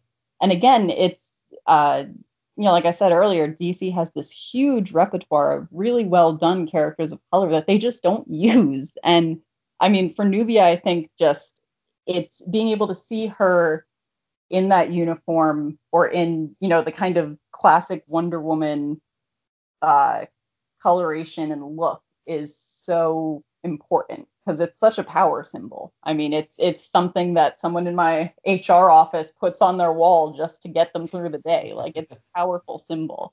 So yeah, I'm very excited to see Nubia come back into the fold. I am too, and I'm really excited for the fact that have you been following the recent Wonder Woman storyline? Yes, I have. I don't think I'm all the way caught up, but I'm close. I think I'm maybe 4 books behind, I want to say. I'm looking at my bookshelf here. Well, they recently, so I mentioned this already on the live stream last night with Josh, but and I don't want to spoil this for you, so how can I mention this how can I mention this appropriately? Oh, here comes Bruno. Hi, Bru. You're part of the show, buddy. He just hopped on the bed using his ladder. Yeah, exactly. Hi, Bruno. Hi. You what? I can hear the grumble. Yep. So they recently did something that provides a new perspective on whether or not there's only Themyscira.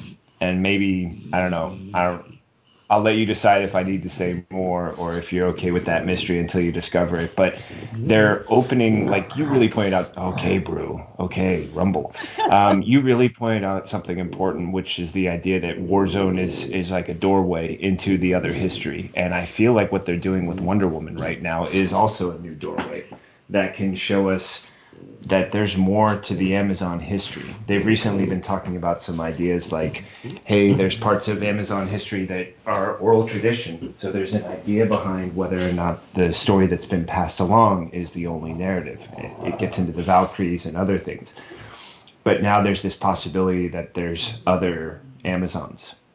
Some which we've already known, like there was a division in the Amazons at one point and a group that disagreed with the direction and ended up choosing their own path.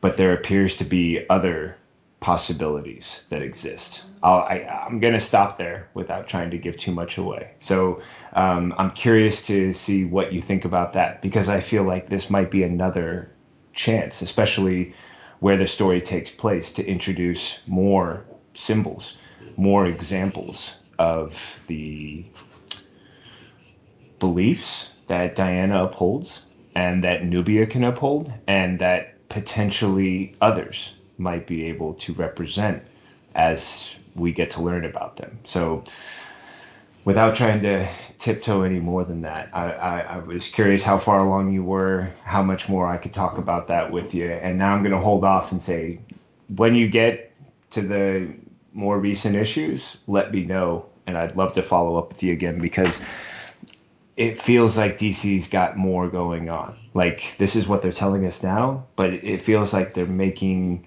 steps or planting seeds for some really interesting possibilities to explore more than just what they're telling us about right now. So that's a really exciting thing to consider, and I really want to hear your thoughts on it. So help me remember, okay? Yeah, so, Like, as far as the current Wonder Woman title, and even from the beginning of Rebirth, we kind of meet Diana when she's at a point that she's questioning everything she knows about herself and everything that she knows about Themyscira, and is coming to terms with the fact that the history that she remembers isn't necessarily the truth. And I think, I know the first 2 volumes of her Rebirth arc are Truth and, or the Truth and the Lies. I forget which comes first, or Year One's in there somewhere too. But either way, it's so that concept was already kind of built earlier on in this series. nice. That what we've seen before isn't necessarily the full picture. And it's funny because you mentioned that there are other Amazons and the Valkyries and whatnot. And actually, I recently read, and it was one of those books that I came across on DC Universe, and I liked the first couple chapters, so I ended up buying a physical copy of Odyssey of the Amazons. And I don't know what year this came out. It looks relatively recent, but I can't remember when exactly it was published. But it's this story that predates Diana. And it's a group of Amazons is off of Themyscira recruiting other immortal women who they're saying basically these are our Amazon sisters. They're women who are immortal with really great power and, strong fighting spirit from all over the country. So at the point that we meet them, they're traveling by ship, and their general, and oh my God, I forget her name. I'm pretty sure it starts with an H, but their general's sort of helping them scoop up all these other Amazons to bring back to Themyscira for training. But there are, there's a few from Japan, there's Native American ones, there are Amazons from the actual Amazon, and the general is an African American Amazon, so I guess not an African or American Amazon, but a Black Amazon. That's a whole nomenclature, but it's, and they meet the Valkyries and realize that they are in a lot of ways on the same level as the Valkyries. And I forget exactly the conclusion that they come to, but essentially they realize that the Valkyries are their sisters, that they were created sort of in this same breath, but essentially assigned to different mythologies or different versions of the world. And I'm interested to see, once I catch up to Wonder Woman and then as it goes forward, how much they use the Odyssey of the Amazon background to inform this, because I'm not sure that the Odyssey of the Amazons was canon. Again, it was just sort of a one-shot story that I happened across. So I don't know a ton of where it actually fits into the DC universe as a whole. But from what you're saying, it sounds like they're actually going to use that going forward, which I think is really cool because it had such a it just had such a wide scope where they're experiencing different kinds of mythologies. They're dealing with different gods than just the Greek gods. They're dealing with different cultures. And there's this initial clash of what makes them different. And, you have the Valkyries and the Amazons, talking smack about each other, where by the end of the story, they realize what makes them similar. And they realize that, there is this kind of global bond of sisterhood that keeps them all on the same page.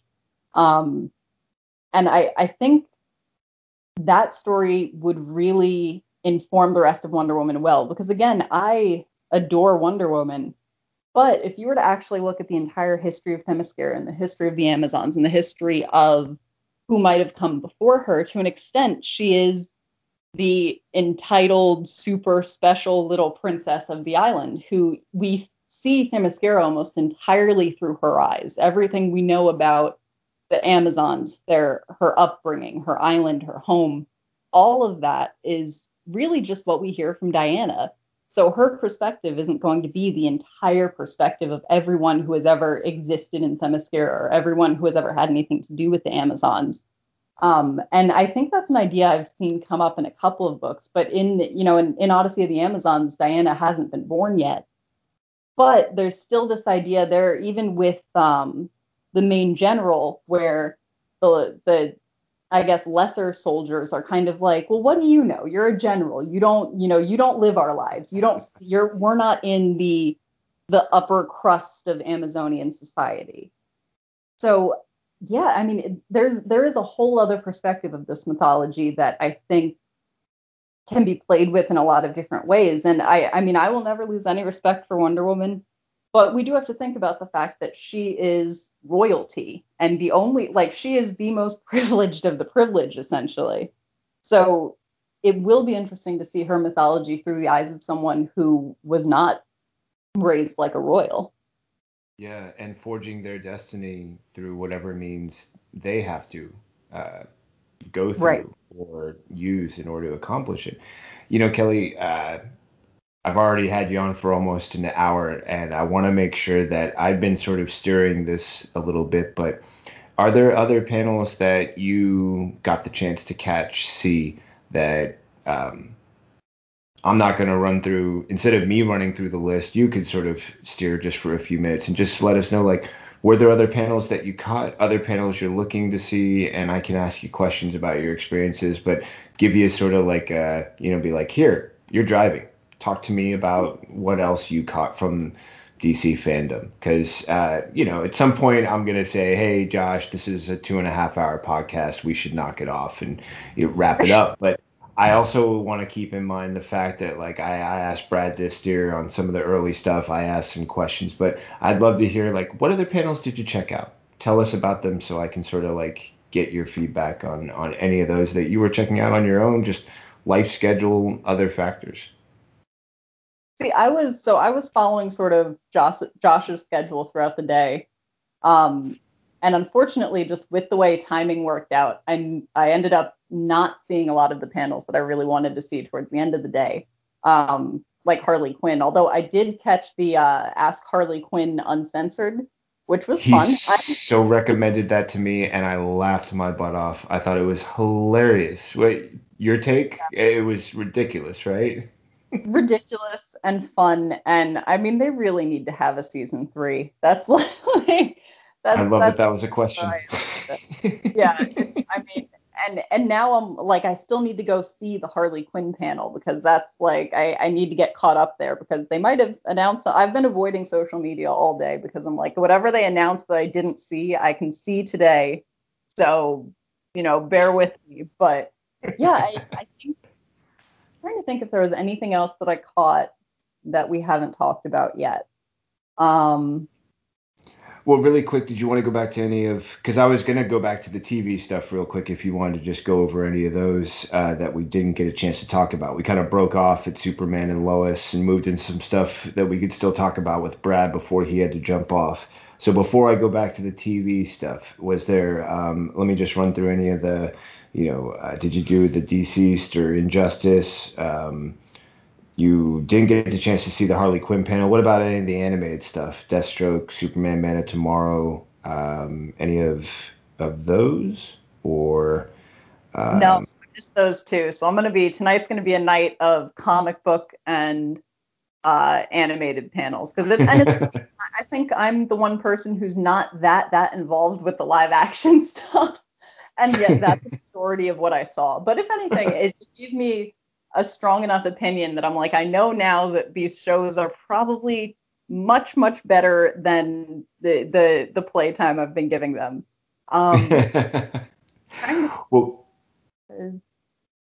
keeping that in mind, tell me a little bit about Stargirl or Doom Patrol. You got a chance to catch those panels, so I've already had a chance to ask Brad about some of those, and I didn't get a chance to see those. I got a chance to see Deathstroke, Knights and Dragons a little bit. I saw Man of Tomorrow and the Batman Death in the Family panels, and I got to catch those with Josh and Kendra, like at 11 at night. here, which is like, 1 or 2 in the morning for you guys, which was just sort of a ridiculously fun time. And then I was like, I have to go to bed now. I'm exhausted. I'm done. But hearing about the TV stuff through Brad and now getting your feedback has been kind of really fun for me to like experience it through your takes. What did you think of Stargirl? To start off with that one. Good panel, good.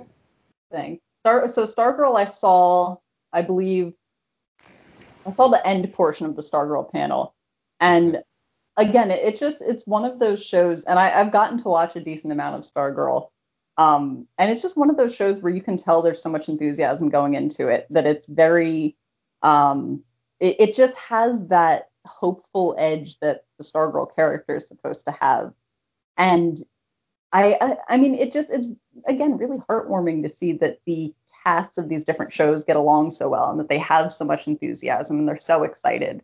And yeah, Stargirl it's a fun show and it's very well done. It's very, I mean, I don't know. I think when it was first announced, I was like, I mean, she has kind of, a very cartoony costume and look to her.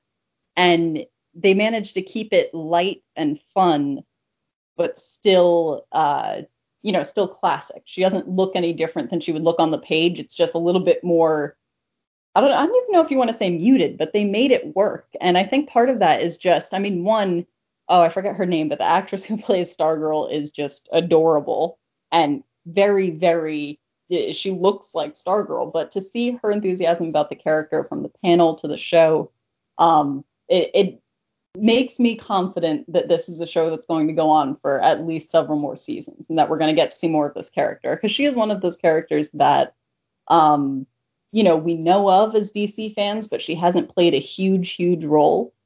And yeah, so to see her kind of come out at this point and to have this teen angst mixed with trying to save the world, but in a way where it's not sort of beating you over the head with the teen angst, because that can happen a lot. Yeah, I really do enjoy Stargirl though. Nice. I'm a big fan. I can't wait to hear your thoughts after you've had a chance to watch the whole series. But since you caught the tail end of that, I'll keep moving and say, tell me about, you watched the Doom Patrol one then. Tell me what your take was on all of that, what your experience was, and what your feeling was after. Have you watched all of season 2? Yes, season 2 I'm caught up. So knowing all of that, what was the Doom Patrol panel like for you? I think the first thing that really struck me is they're drawing parallels between Jane and Dorothy, and the fact that especially as baby doll, Jane sees I'm blanking on his name. The captain? Oh my god. What is their Professor Xavier. Oh wait, what is his name? Yeah, Niles Calder is their captain in the parallels you were talking about between Dorothy and Jane. Yes. Okay, good. Because I knew it was that. I knew it was that, but then I was like, wait, I'm gonna say the wrong thing, and then okay. Anyway, it is interesting to see those parallels where both Jane and Dorothy are in a sense not really a little girl, but at the same time they are, and they have this father-daughter bond with him in a sense. And that in a way that gives them a lot of similarity and it gives them a lot of common ground, but also there's, kind of this almost sibling rivalry that erupts, which I think it's an interesting layer to the characters. Just, it's unexpected, kind of. You wouldn't think that, all right, so we have a very old, immortal adult woman trapped in a little girl's body, and then a little girl personality trapped into a different grownish woman's body, and that both of them have this father figure who has damaged them in different ways and betrayed them in different ways, but that they're still kind of have a competition, or at least an internal competition for, okay, but I'm the main, I'm the daughter, or I'm the person he cares about more. It's still that sort of childish tug of war almost. Competition for affection, right? Exactly. It's the classic sibling rivalry. And the fact that they were able to bring a sibling rivalry into this where, it wouldn't make sense if it was a character other than Jane, but because it's Jane and her personality shifts, and one of those personalities happens to be a child, it just works so perfectly. And the other thing I really liked about that panel, they were talking about the actual process of writing the episodes or pitching the show. And I forget who it was. I think it was one of the writers said, there is no bad ideas in this. I mean, basically, there are only bad ideas in this writer's room. We'll pitch something that sounds ridiculous, like a giant butt float is going to be in a scene, and everyone's like, okay, great. And somehow they managed to make it work, that there's this just free flowing, almost as get it as ridiculous as you can get it kind of feel. And that is so perfect for the Doom Patrol. And I think that's one of the things DC Universe did, or is doing, I guess technically did, well, past tense, but they managed to create something that doesn't, every single show that's made has a very, very unique, uniquely written universe where it's, I mean, you can kind of watch a Hallmark movie and you're watching a Hallmark movie. You watch a ABC Family or whatever it's called now show, and you're watching one of those shows. It has sort of the same tone and the same subject matter. But they really handled these shows as if they are different books, different universes, where Titans is so gritty and and kind of has this edge to it, and it's less comedic. And then something like Doom Patrol, it's like, well, these are ridiculous characters living ridiculous lives. So if you want to pitch a butt float, you do it. Like I just love that sort of creativity went into it. And I mean, again, it's, some of these shows sound so fun to work on, because I would love to be in a writer's room where you could walk in and say anything, and they're like, yeah, the worse the idea sounds, the more likely it is we'll do it. That just sounds great to me. Yeah, I feel like this would be my number 2 behind Legends of Tomorrow, where I'd be like, so I want to be my weirdest, craziest, goofiest self, and they're like, great, can you amp it up a little bit though? Don't hold back so much. Like that's probably what my take would be. Um, and then how about did you catch the Titans one? I understand Josh and Brad didn't actually end up doing didn't get a chance to include that one as part of the live stream. And I wanted to see, did you end up catching Titans or? Yeah, I saw part of that one, but I saw the part that I think had already aired partially. I Okay. believe that was Okay. Titans that I did. Okay. But I did see the actors reacting to fan art, which was adorable. Right. Especially, I mean, it's, for starters, I really like that they included so much fan art in FanDome as a whole, that they, allowed people to sort of interact with, with different actors and other professionals in the industry in a way where it's like, look at what you inspired, or look at what I did based on what you're doing. And that's, it kind of creatively comes full circle. But I especially loved I think they were looking at cosplay, and there was someone dressed up as Starfire from the show. And I mean, the costume was on point. It was very, very perfectly done. It almost had I seen it and not known that that's what they were doing, I might have actually thought it was a still from the show. Nice. And Big I compliment know over there. I mean, it looked great, and the Starfire actress said the same. But it just brings me back to how, when this show was first announced and we were first looking at the characters, my biggest complaint was Starfire's costume. I was kind of like, I don't like the hair, I don't like the fur coat, like it just, but it fits the show so well. And then I think to an extent, as comic fans, we tend to get a little selfish, where if we don't like something, it's the worst thing in the world and it shouldn't be happening. And we don't always necessarily think that somebody out there is looking at this and they're like, yes, this is my thing, I love it.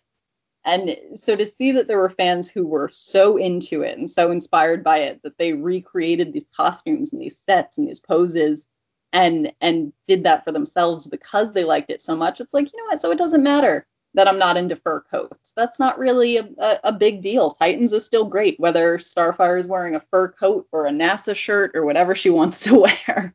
And actually, one of the things, and this doesn't come directly from the panel, but for Raven in Titans, her costume, her design is very much taken straight from Gabriel Piccolo's work, almost completely. I mean, it's the coats she wears, the flannel shirts she wears, all of that showed up in his artwork before it showed up on the show.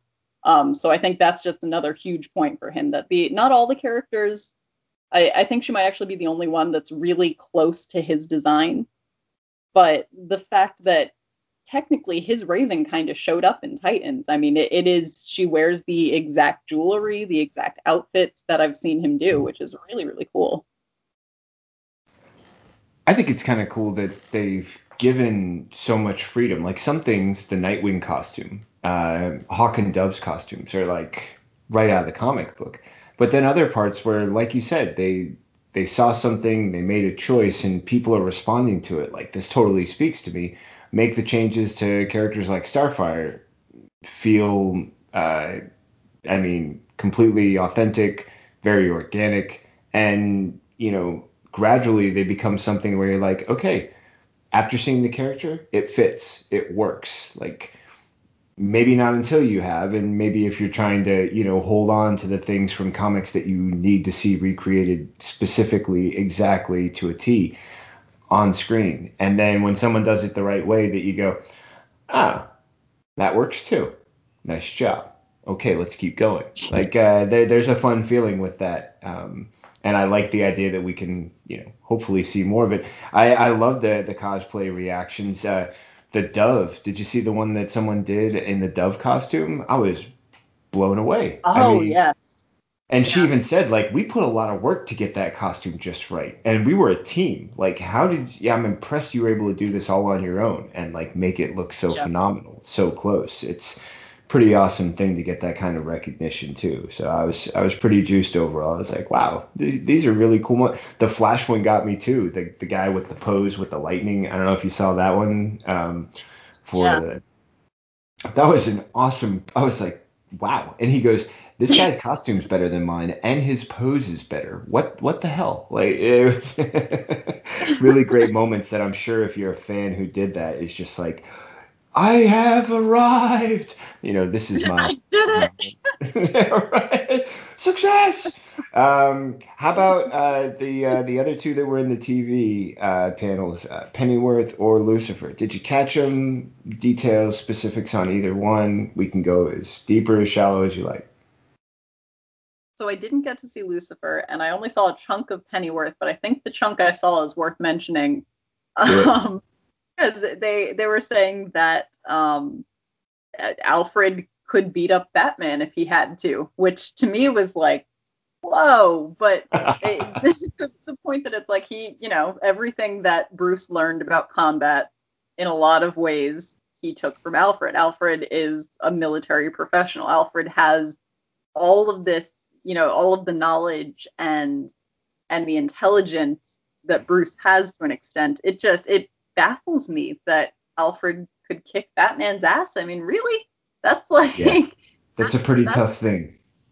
But I thought that was fascinating, and I haven't seen any of Pennyworth, so just watching that little portion of the panel, I was like, so clearly I need to see this, because you're telling me that Alfred's history is so cool that I mean, really? I'll say this. I'll chime in right now and just say you're lucky that like Steve J. Ray isn't on right now, because he would be losing his head.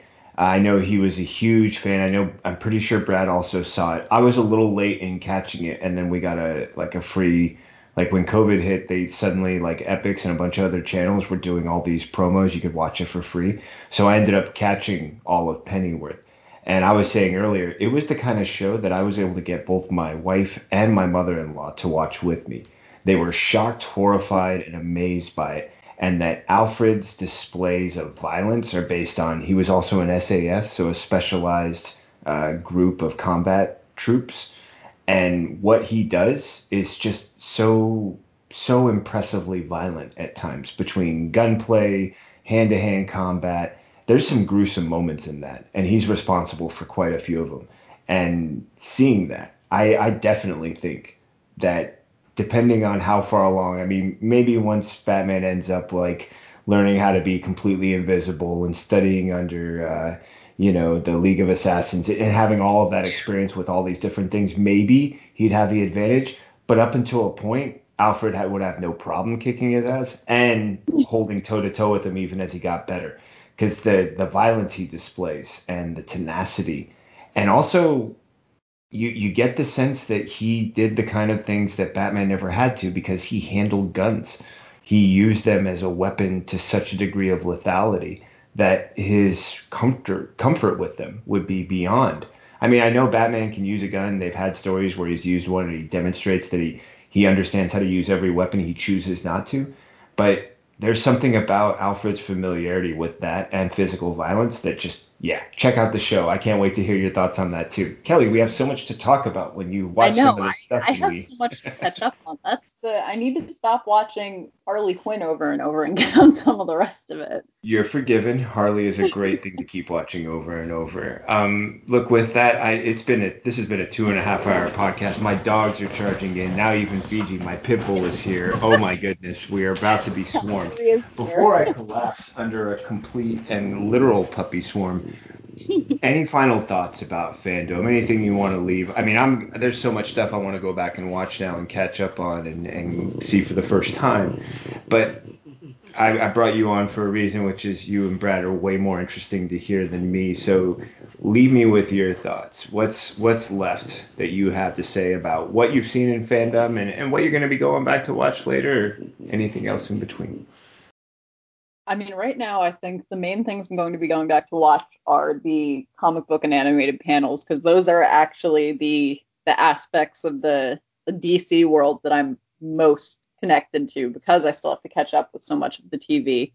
But yeah, FanDome has been a really fun experience, and I think a really great way to bring fans into the fold, get new information out there, and also, I mean, it does feel like a convention. It was a very well done, a very well done online convention. And I just hope we talked about in the podcast, I think last week, or I think it was Steve, Brad, and I, just about the fact that DC's done something right here, and I really hope that they keep consistent, because they were talking about monetizing on the success of FanDome, and it's like, no, maybe don't do that. Maybe let's not make people now have to pay for it or something silly. Like, it is not broken. Do not fix it. I enjoyed it exactly the way it was. Well, that's something really important to me, that I'm a big English Premier Soccer guy, and recently they started taking it off of Hulu and the network channels that were showing it. They moved it onto that Peacock, which is a new streaming platform. And up until now, it's been free. But I went to watch some games this morning, and suddenly, in order to watch those games, which are no longer available on Hulu, I had to pay a premium service for it, a $4.99 a month thing. And a part of me went, I knew this was happening, but I didn't want it to happen unless it had to. For some reason, it had to, but it caused me to pause. I didn't automatically sign up for the free premium. I love the games, but I knew also that if I was going to sign up for it, I wanted to watch them, and I knew I was going to be hopping on to do this podcast today on a Sunday, which is different. But there's this part of me that hesitated because of that. So hearing the idea of monetization and knowing what it did to me, I mean, someone who enjoys watching these games every weekend, and the season just started yesterday again. Like, today's a prime day to watch, but I'm not watching. I know I have stuff to do, but also there's that part of me that knows that I didn't want to pay today. You know what I mean? And that's something that I would hate to see FanDome suffer from, because the monetization became a driving force or even a deterrent for anybody who got to see it free this year. So I'm with you. I really hope that they keep what works well. If you want to monetize other parts, do the merchandising. I guarantee you're going to make plenty of money off that. Do stuff where people can buy originals and things like that, and it'll be fine. But charging access is the reason why I don't read the New York Times as much and other platforms, because it's like, when you charge me to go see something, I'm going to consider where I can get it free first, just because. There's certain parts I want to pay for and I'm willing to, and other parts where I think this wasn't the way it was before, and I'm having a hard time agreeing with why you had to change it. You know what I mean? Yeah, absolutely. And Well, I think Bruno's snuggling with me, so I know he agrees. But also great to get a human, approval and support. yes, absolutely. And I And you were mean, saying? which goes, I went on to, there's an Amazon store for that. And some of the stuff wasn't rated very high, but they have a huge array of like FanDome t-shirts, and it's some of the coolest DC t-shirts I've ever seen. Like they have, what's it called? They had tarot cards of Batman and Raven on t-shirts, which is funny because I think they actually lined up with, oh no, you know what? Batman didn't, but it lined up with whenever I did that piece on the DC Universe and tarot cards, the Raven one was pretty much the card that I put it with. So now I'm like, well, now I need that t-shirt. And there, I think I added them to my Amazon cart for a minute, and then it was like $400 worth of t-shirts, and I was like, all right, so I'm going to pick one.